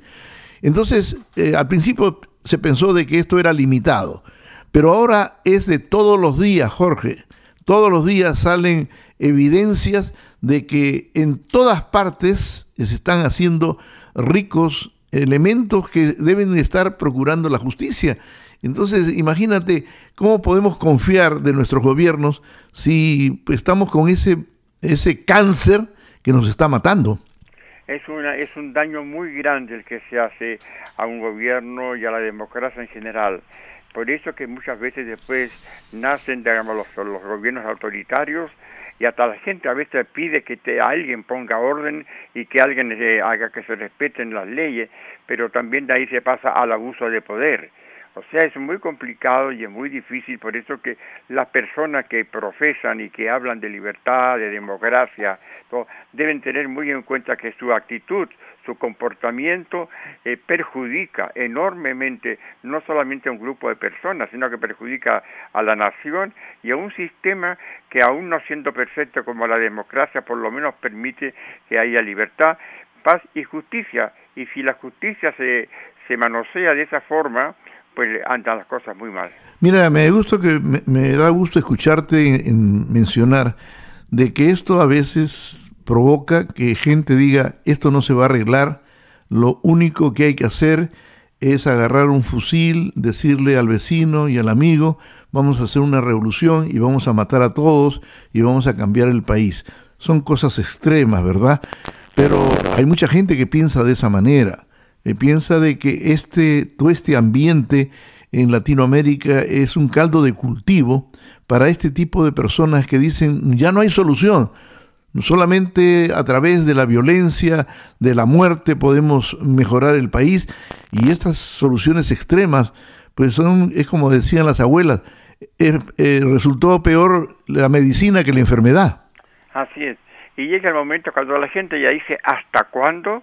Ahí es cuando ya empieza el cambio peligroso. ¿Hasta cuándo? Como eso es desesperante. Muy bien, vamos a una pequeña pausa y regresamos con su permiso y gracias.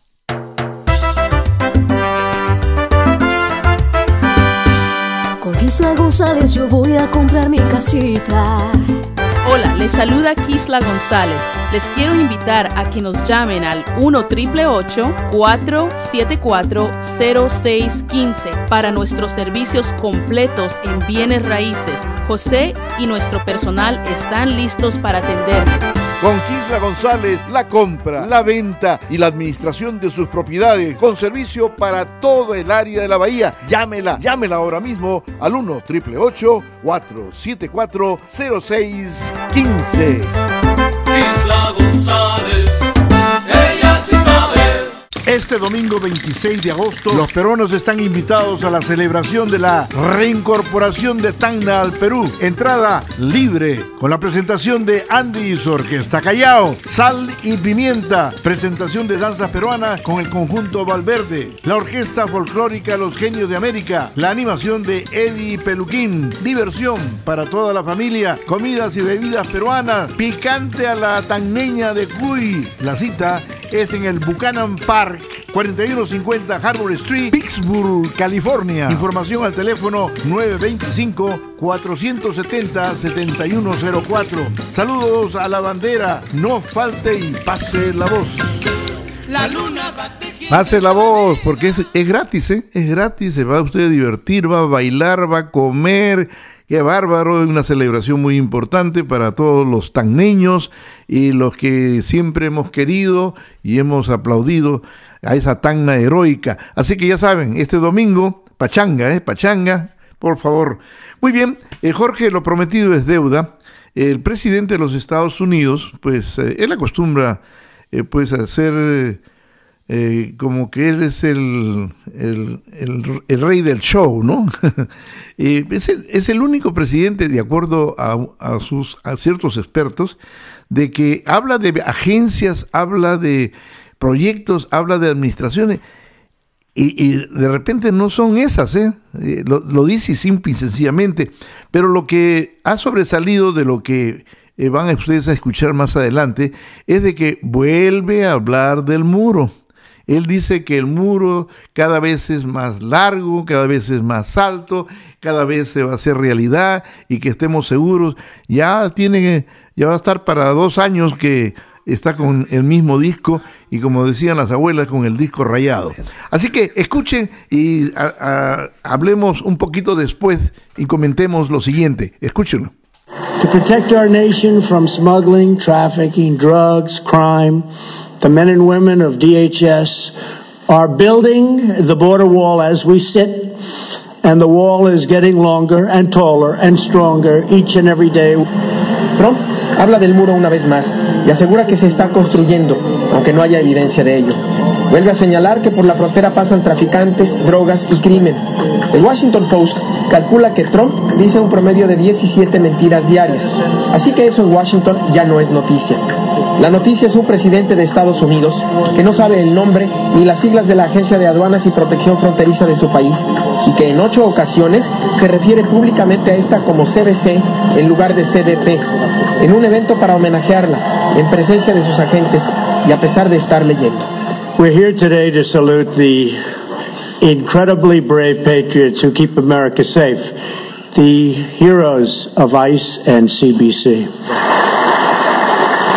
Most importantly, let me extend my gratitude to every law enforcement professional representing ICE and CBC.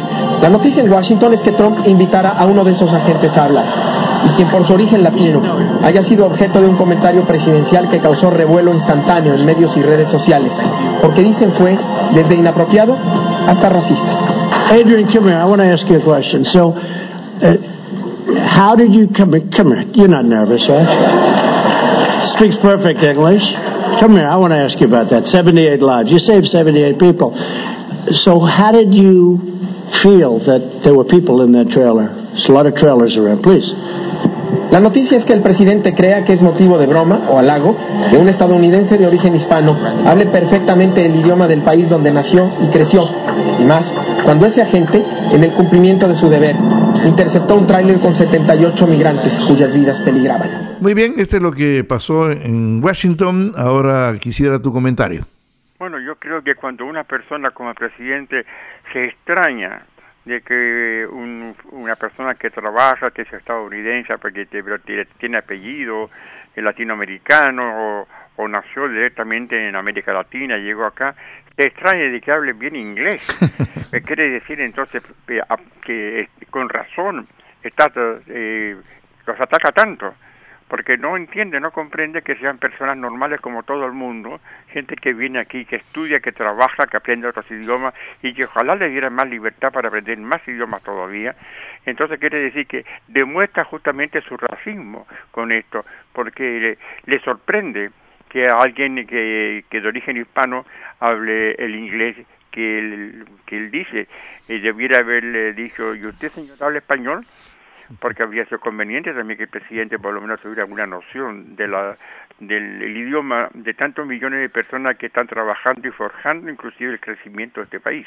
Fíjate que aquí hay un dicho que dice, ¿no?, que el mono habla de la cola del vecino, pero no sabe la cola que tiene.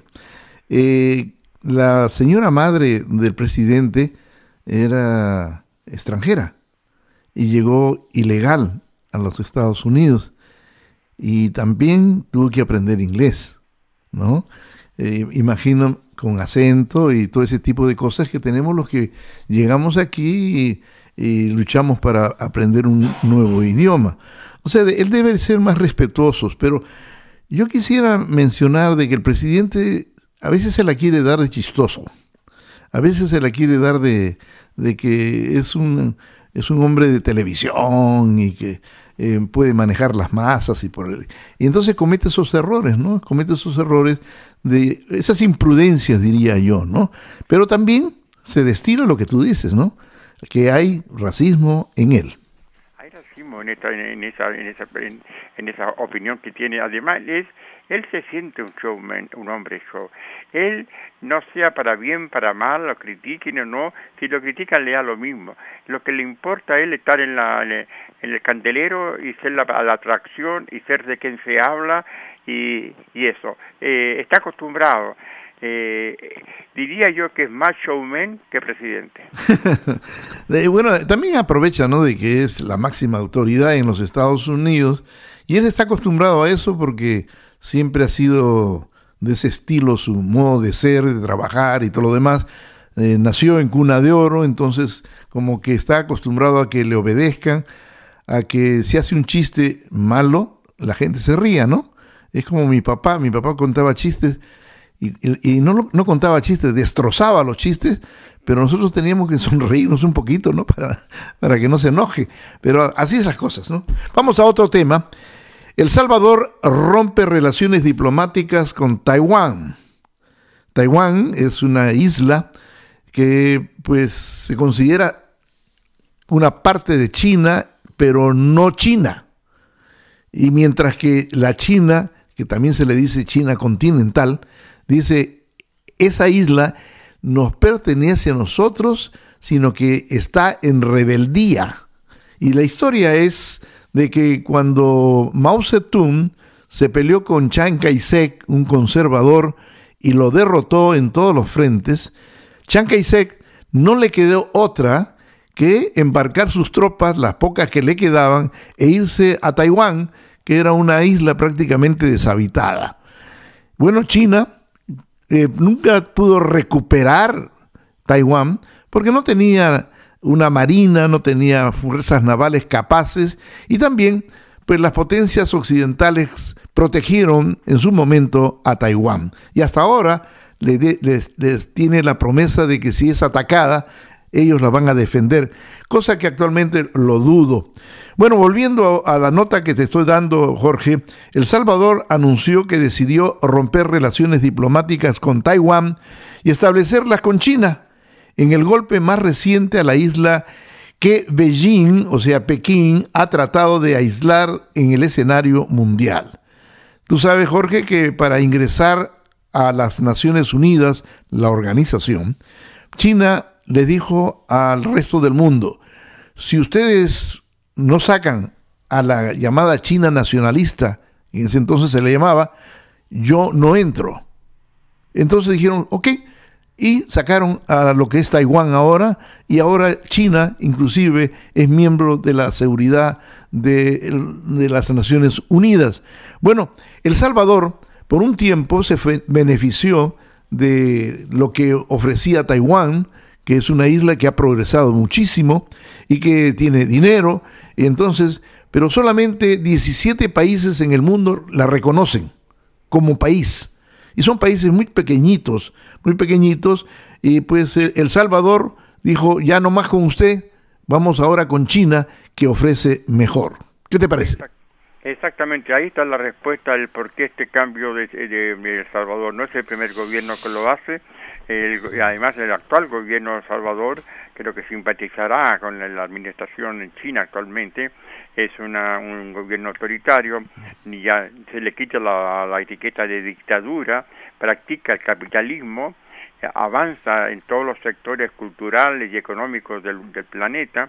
Entonces, claro, le conviene más estar con China, y China seguramente ya tendrá alguna oferta o algún tratado, algún proyecto para El Salvador. Es lo mismo que pasa cuando algunas naciones centroamericanas sorpresivamente han anunciado que van a llevar por su embajada en Israel, la van a sacar de Tel Aviv y la van a llevar a Jerusalén.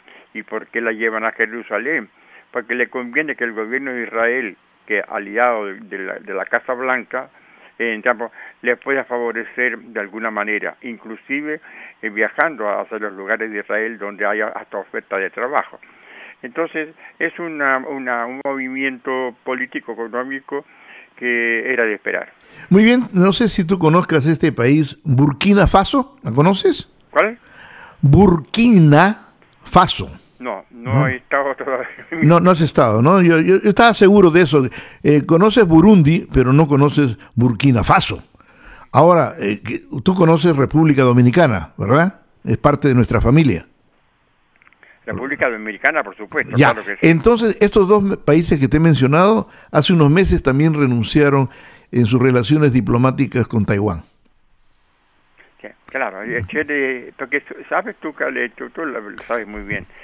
Siempre en estas cosas así hay un efecto dominó. Incluso en el asunto, por ejemplo, que hay actualmente del abuso la acusación a sacerdotes católicos, que empezó en un lugar y ha seguido prácticamente un efecto dominó. Quizás nunca se hubiese hablado en Pensilvania ni en otros países, si no fue porque se habló antes en otros, y así sigue cayendo hasta que se acaban las piezas del dominó.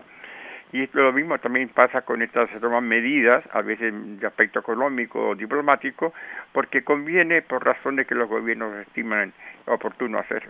Muy bien, hermano, vamos a hacer una pequeña pausa y al regresar, por favor, queremos escuchar tu editorial. En la clínica Temascal, la doctora Liliana Tomona atiende amable en español. Y uno se siente como en familia. Les habla la doctora Liliana Tomona de la Clínica Temascal en Fremont, donde contamos con tratamientos para solucionar su problema de piel. Si usted tiene acné, la Clínica Temascal tiene la máquina hidrafacial para limpiar y hacer extracciones sin necesidad de usar antibióticos. Manchas, estrías por el embarazo o quiere remover el vello molestoso, es posible con láser de alta tecnología y seguridad. Si usted tiene cicatrices quirúrgicas por caídas o traumas o de acné, hay solución con microagujas. Llame usted a la doctora Liliana Tomona al teléfono 510-935-8111. La Clínica Temascal ofrece facilidades de pago sin intereses. Haga su cita al 510-935-8111.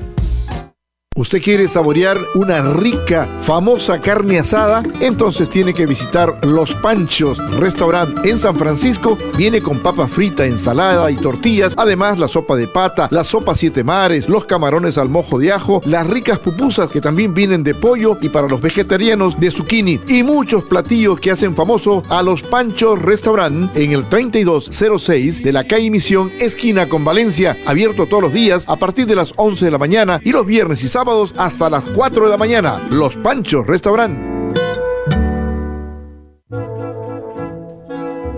Soy Jorge Briñol. El editorial que sigue es una cortesía de la Clínica Bellavista y Asociados del Dr. Francisco García. En el país natal del Papa Francisco, 2/3 de los 43 millones de argentinos se consideran católicos, y entre ellos se cuentan los senadores que votaron no al proyecto de ley que legalizaba el aborto. Como reacción, la Coalición Argentina por un Estado Laico convocó a un evento para dar de baja a la Iglesia Católica y reivindicar que las creencias religiosas no deben seguir marcando la vida política del país.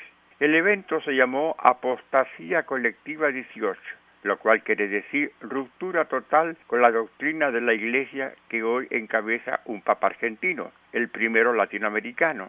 Francisco ha guardado silencio, pero sin duda debe dolerle que esta reacción de rabia laica suceda en su país. La declaración Apostasía Colectiva 18 ha sido entregada a la Conferencia Episcopal Argentina y estamos recibiendo apostasía de toda la gente que quiera renunciar a su vinculación con la Iglesia Católica, dicen los organizadores. Antes de la votación en el Senado para legalizar o no el aborto en Argentina, las expectativas eran a favor. La Iglesia defendió la vida de todo ser humano desde su gestación e hizo ver a los senadores católicos su deber como tales y votaran en conciencia. Lo hicieron y ganó el no. Esa noche hubo llanto frente al Senado, rabia, y quienes apoyaban el sí consideraron una intromisión de los asuntos de Estado el voto católico. Por eso, la coalición que desde el 2010 estaba trabajando por legalizar el aborto, el matrimonio igualitario, la ley de identidad de género, la ley de fertilización humana asistida, la educación sexual integral, la eutanasia, ha lanzado un manifiesto pidiendo la separación de la Iglesia del Estado, algo que ya se suponía que existía en Argentina, pero no existía. Chile fue el primer país sudamericano que lo hizo en 1925. Por más de 30 años, la Clínica Bellavista Asociados del Dr. Francisco García ha ofrecido sus servicios profesionales y de equipo avanzado a nuestra comunidad. La consulta es en español y en nuestro ambiente cultural. La Clínica Bellavista Asociados del Dr. Francisco García tiene el teléfono 415-282-4824 y siga mi consejo. Carlos Demarty trae siempre variedad. Hay preocupación en el mundo, ¿eh? Hay Hoy día estoy nervioso. Hay preocupación en el mundo por lo que está pasando nuestros hermanos venezolanos. Estados Unidos, el Pentágono, se está preparando para enviar un buque hospital a Colombia y posiblemente a otras partes de Sudamérica para ayudar a los sistemas de salud sobrecargados por la crisis de refugiados venezolanos. Lo anunciaron el jefe de defensa de los Estados Unidos. Es una misión humanitaria, dijo, definitivamente urgente. Bueno, este señor dijo además que cuando arribe el buque hospital USNS, bueno, a las costas de Colombia, ¿saben cuántas personas venezolanas ya hay en Colombia? Venezolanas en Colombia, 1 millón. 1 millón. Le sigue Perú con 500,000. Y ahora con esto de que los países están exigiendo que las personas tengan su pasaporte para poder ingresar al país, han recibido muchas críticas, porque dicen que los que están huyendo no tienen ni para comer, ¿cómo van a tener para comprar el pasaporte, Jorge? O sea, de que es muy probable que por razones humanitarias eso del pasaporte pase a un lado. Pero los gobiernos dicen, tampoco queremos que ingresen a nuestros países delincuentes que pueden malograr la situación más de lo que está. Así de que hay ambas razones en la mesa. Es un terrible drama, cada día peor. La verdad que la reconversión también de la moneda que se anunció hace un par de días no ha traído ninguna buena consecuencia por el momento. Imaginémonos que ya no sabe uno qué fila es más larga en Caracas. Hasta ahora parece ser que la fila para renovar o sacar pasaporte es la más impresionante, pero resulta que cada persona tiene diferentes casos, se demoran meses y hasta años, decía una persona, y además tampoco tienen el dinero para pagar lo que están pidiendo, arriba de $200, según sea renovación o según sea pasaporte nuevo. Mientras tanto, hoy día la oposición declaró un día de paro nacional. O sea, el paro nacional significa no salir a la calle, que aparezca la ciudad de Caracas vacía en toda Venezuela, que la gente se quede en sus casas y que no se exponga a desfilar por las calles porque van a salir también partidarios del gobierno, mejor dicho, personas que son al servicio del gobierno, pagados, muy bien pagados, y el comercio con las cortinas abajo para dar la sensación de protesta. Actualmente en la frontera de Colombia con Ecuador, por ejemplo, no pueden pasar al Ecuador porque ya Ecuador hizo saber de que necesitaba tener pasaporte, no lo tienen la mayoría. Y están durmiendo ahí por tierra con bebés, con ancianos, con todo. Afortunadamente, la orden que tenía el Perú del 25 de agosto hasta el 25 de agosto tenían que tener el pasaporte para entrar, se postergó hasta el 31 de octubre. O sea que los que logren pasar de Ecuador para pasar la frontera con Perú ya saben el alivio que por lo menos pueden entrar hasta esa fecha. Qué bueno, ¿no? Pero no son los únicos países fronterizos, también hay con Brasil. Entonces, este éxodo, yo creo que no tiene historia en el mundo, una cosa así, este reparto y la indiferencia absoluta de un gobierno que no le importa que se vaya el pueblo por hambre, por lo que sea. Es impresionante. Menos mal que si ese barco de Estados Unidos, hospital, para atender por lo menos a los que tienen estado de salud bastante precario. Claro, porque salen enfermos o pues en el camino con la debilidad que tiene porque no comen bien, se enferman de algo, y a veces en los países que, por ejemplo, Ecuador, Colombia, Perú, Chile, Ecuador, bueno, ellos no están preparados para una cantidad de personas. Al Perú ingresan 5,000 venezolanos todos los días, Jorge. Entonces hay que protegerlos. Me estaba viendo un video en donde en una escuela en Lima, pues una señora fue con 2 niños, un niño y una niña, y le dijo, ¿me pueden recibir a mis hijos para que... Tienen que estudiar, ¿no? Tienen que aprender los chicos. Y me dijo, señora, no tenemos espacio, hemos agrandado, pero estamos haciendo una carpa, mira, estamos haciendo una carpa y tráigalo mañana o pasado y ya se lo recibimos a los chicos, ¿no? Para que ellos no pierdan su escuela, no pierdan su educación. O sea, de que países pobres como Perú están haciendo el esfuerzo más grande para abrir los brazos a sus hermanos, ¿no? Y en nuestra región, Carlos, no existe, por ejemplo, como en la Unión Europea.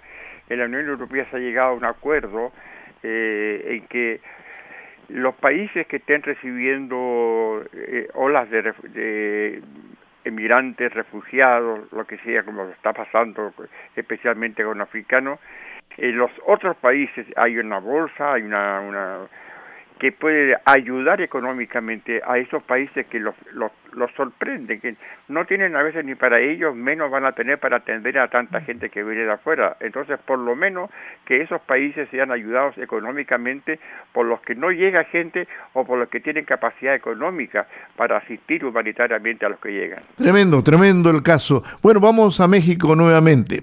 Los líderes políticos del principal estado productor de heroína de México planean exhortar al gobierno central, o sea, al gobierno federal mexicano, para que legalice la producción de opio para uso farmacéutico, con la esperanza de reducir la violencia y ayudar a los agricultores locales.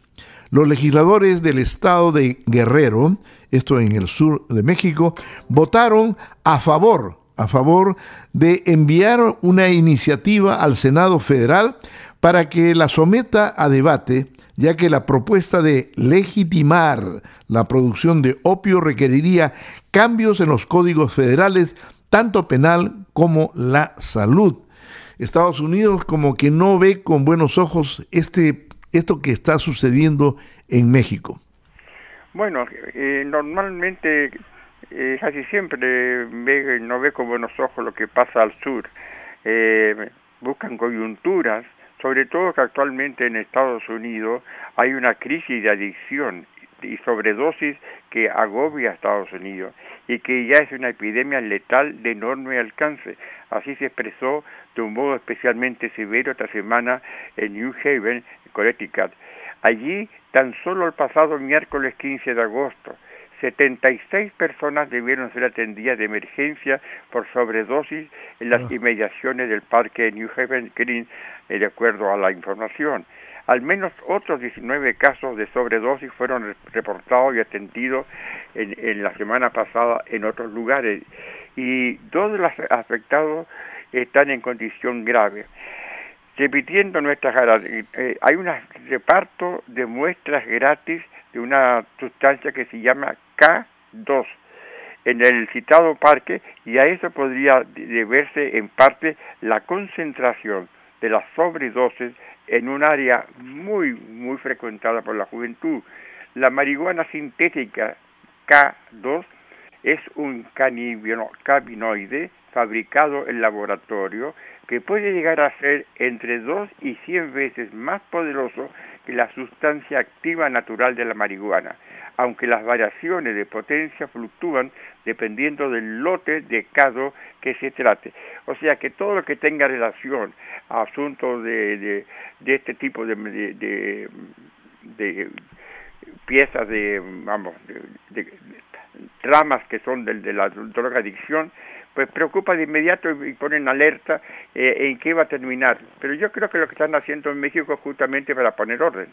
Sí, esa es la idea. La idea, dicen, de que pues hay gente que siembra la amapola, de ahí sacan esas sustancias, y entonces si fuera ordenada y si fuera legal, pues se conduciría la producción a la parte farmacéutica, a la parte de la salud de la persona, que usan esto para hacer operaciones, para que no sientan dolores las personas, etcétera, etcétera.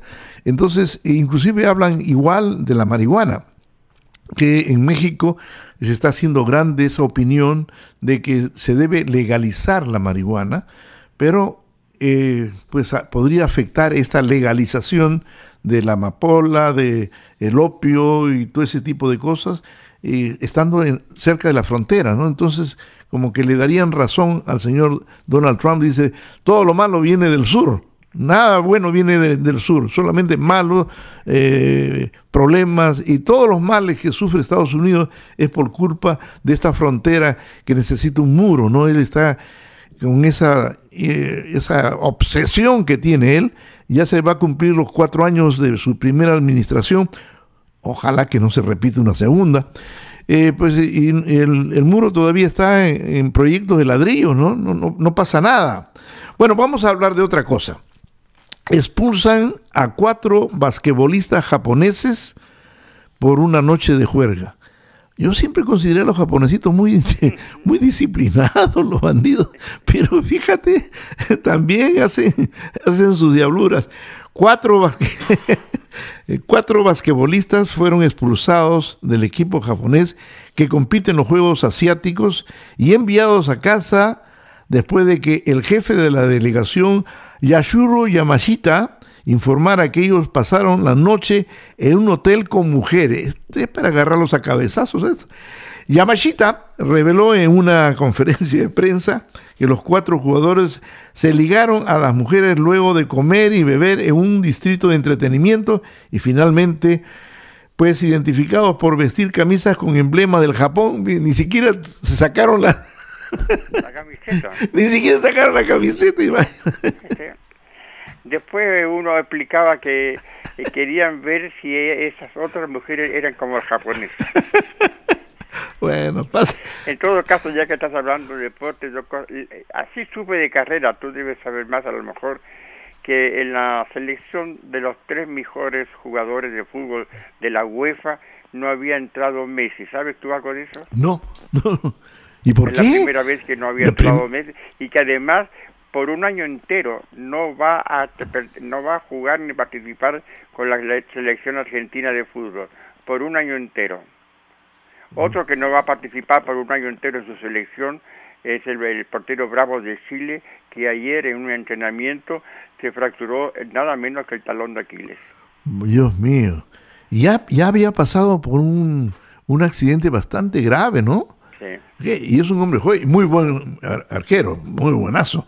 Bueno, un juez federal exhortó al gobierno de los Estados Unidos y a la Unión Americana de Libertades Civiles a que presenten un plan para atender el derecho de padres e hijos a solicitar asilo en los Estados Unidos.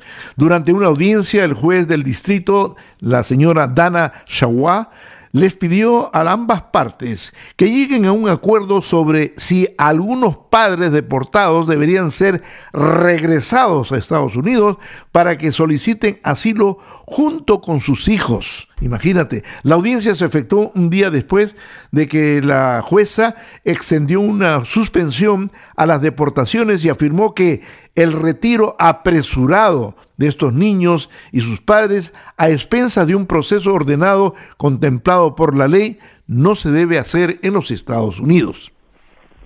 Bueno, sí, perdón. Sí, te escucho.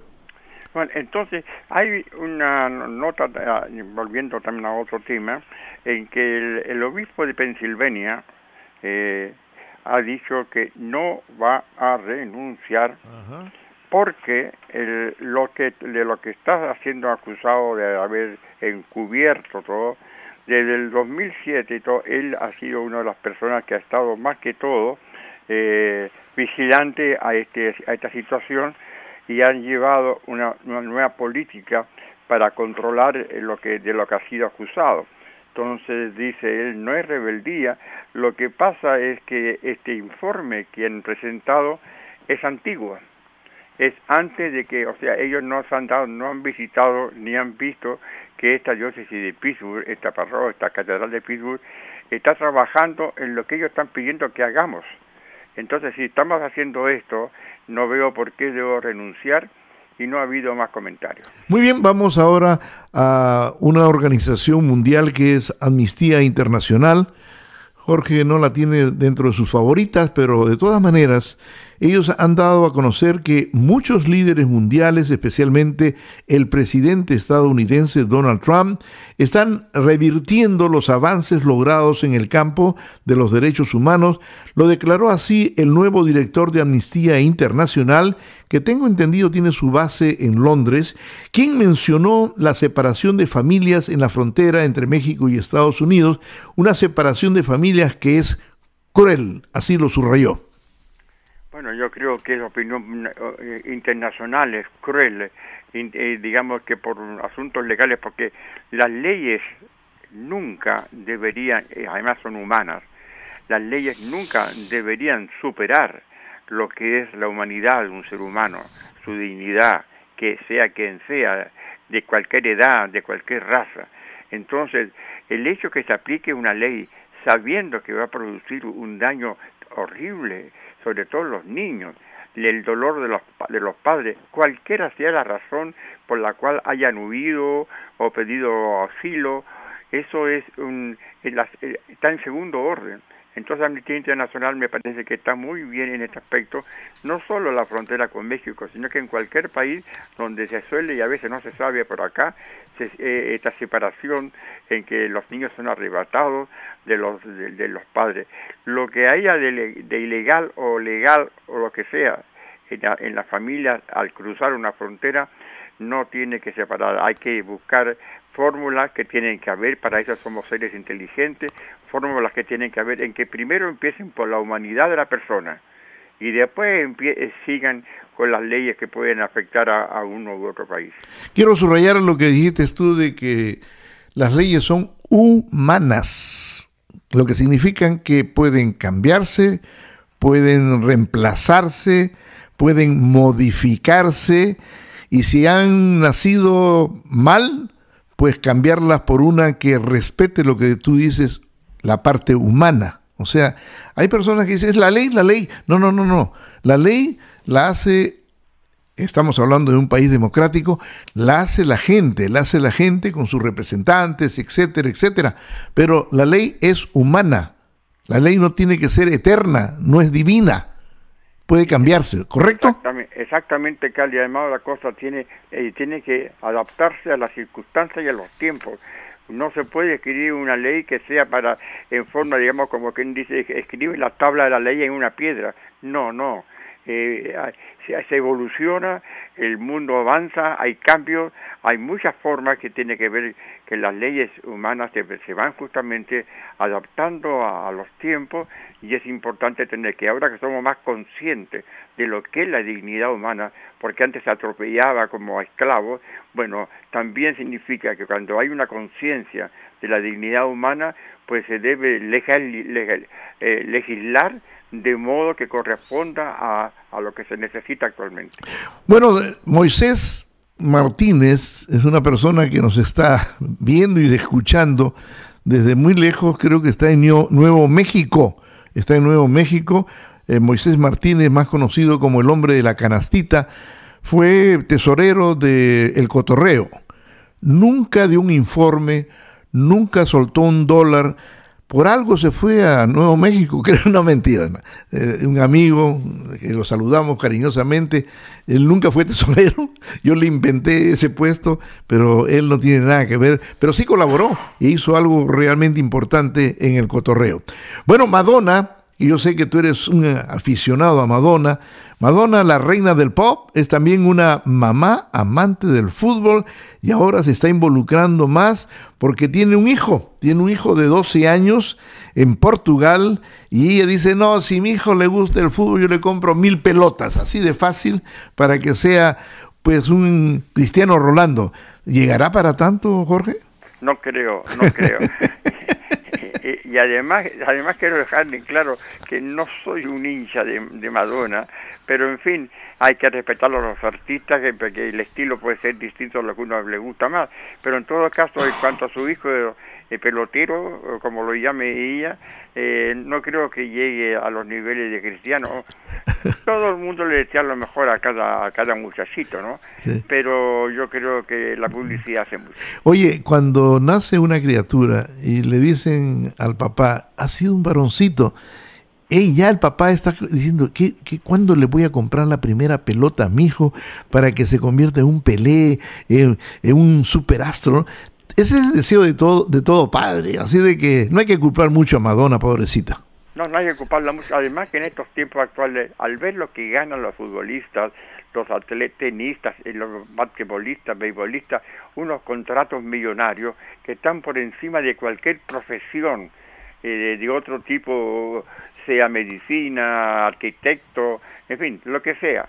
Estos contratos millonarios que uno ve en el deporte actualmente, es como para que el papá diga, ojalá mi hijito tenga algunas condiciones para algún deporte, porque actualmente, por ejemplo, el caso de Nadal, por ejemplo, el caso de Nadal alcanza para que la familia entera, muy numerosa, no trabaje para nada y la acompañe por el mundo. Acaba de comprarse prácticamente por allá en Mallorca, acaba de comprarse de Nadal un territorio para tener una academia de tenis con más canchas que en USA Open aquí en Estados Unidos. Imagínate. Oye, ya nos tenemos que ir. Tenemos que ir, entonces agradecer a las que nos están escuchando. Gracias, y viéndonos en Facebook, pasen la voz, por favor.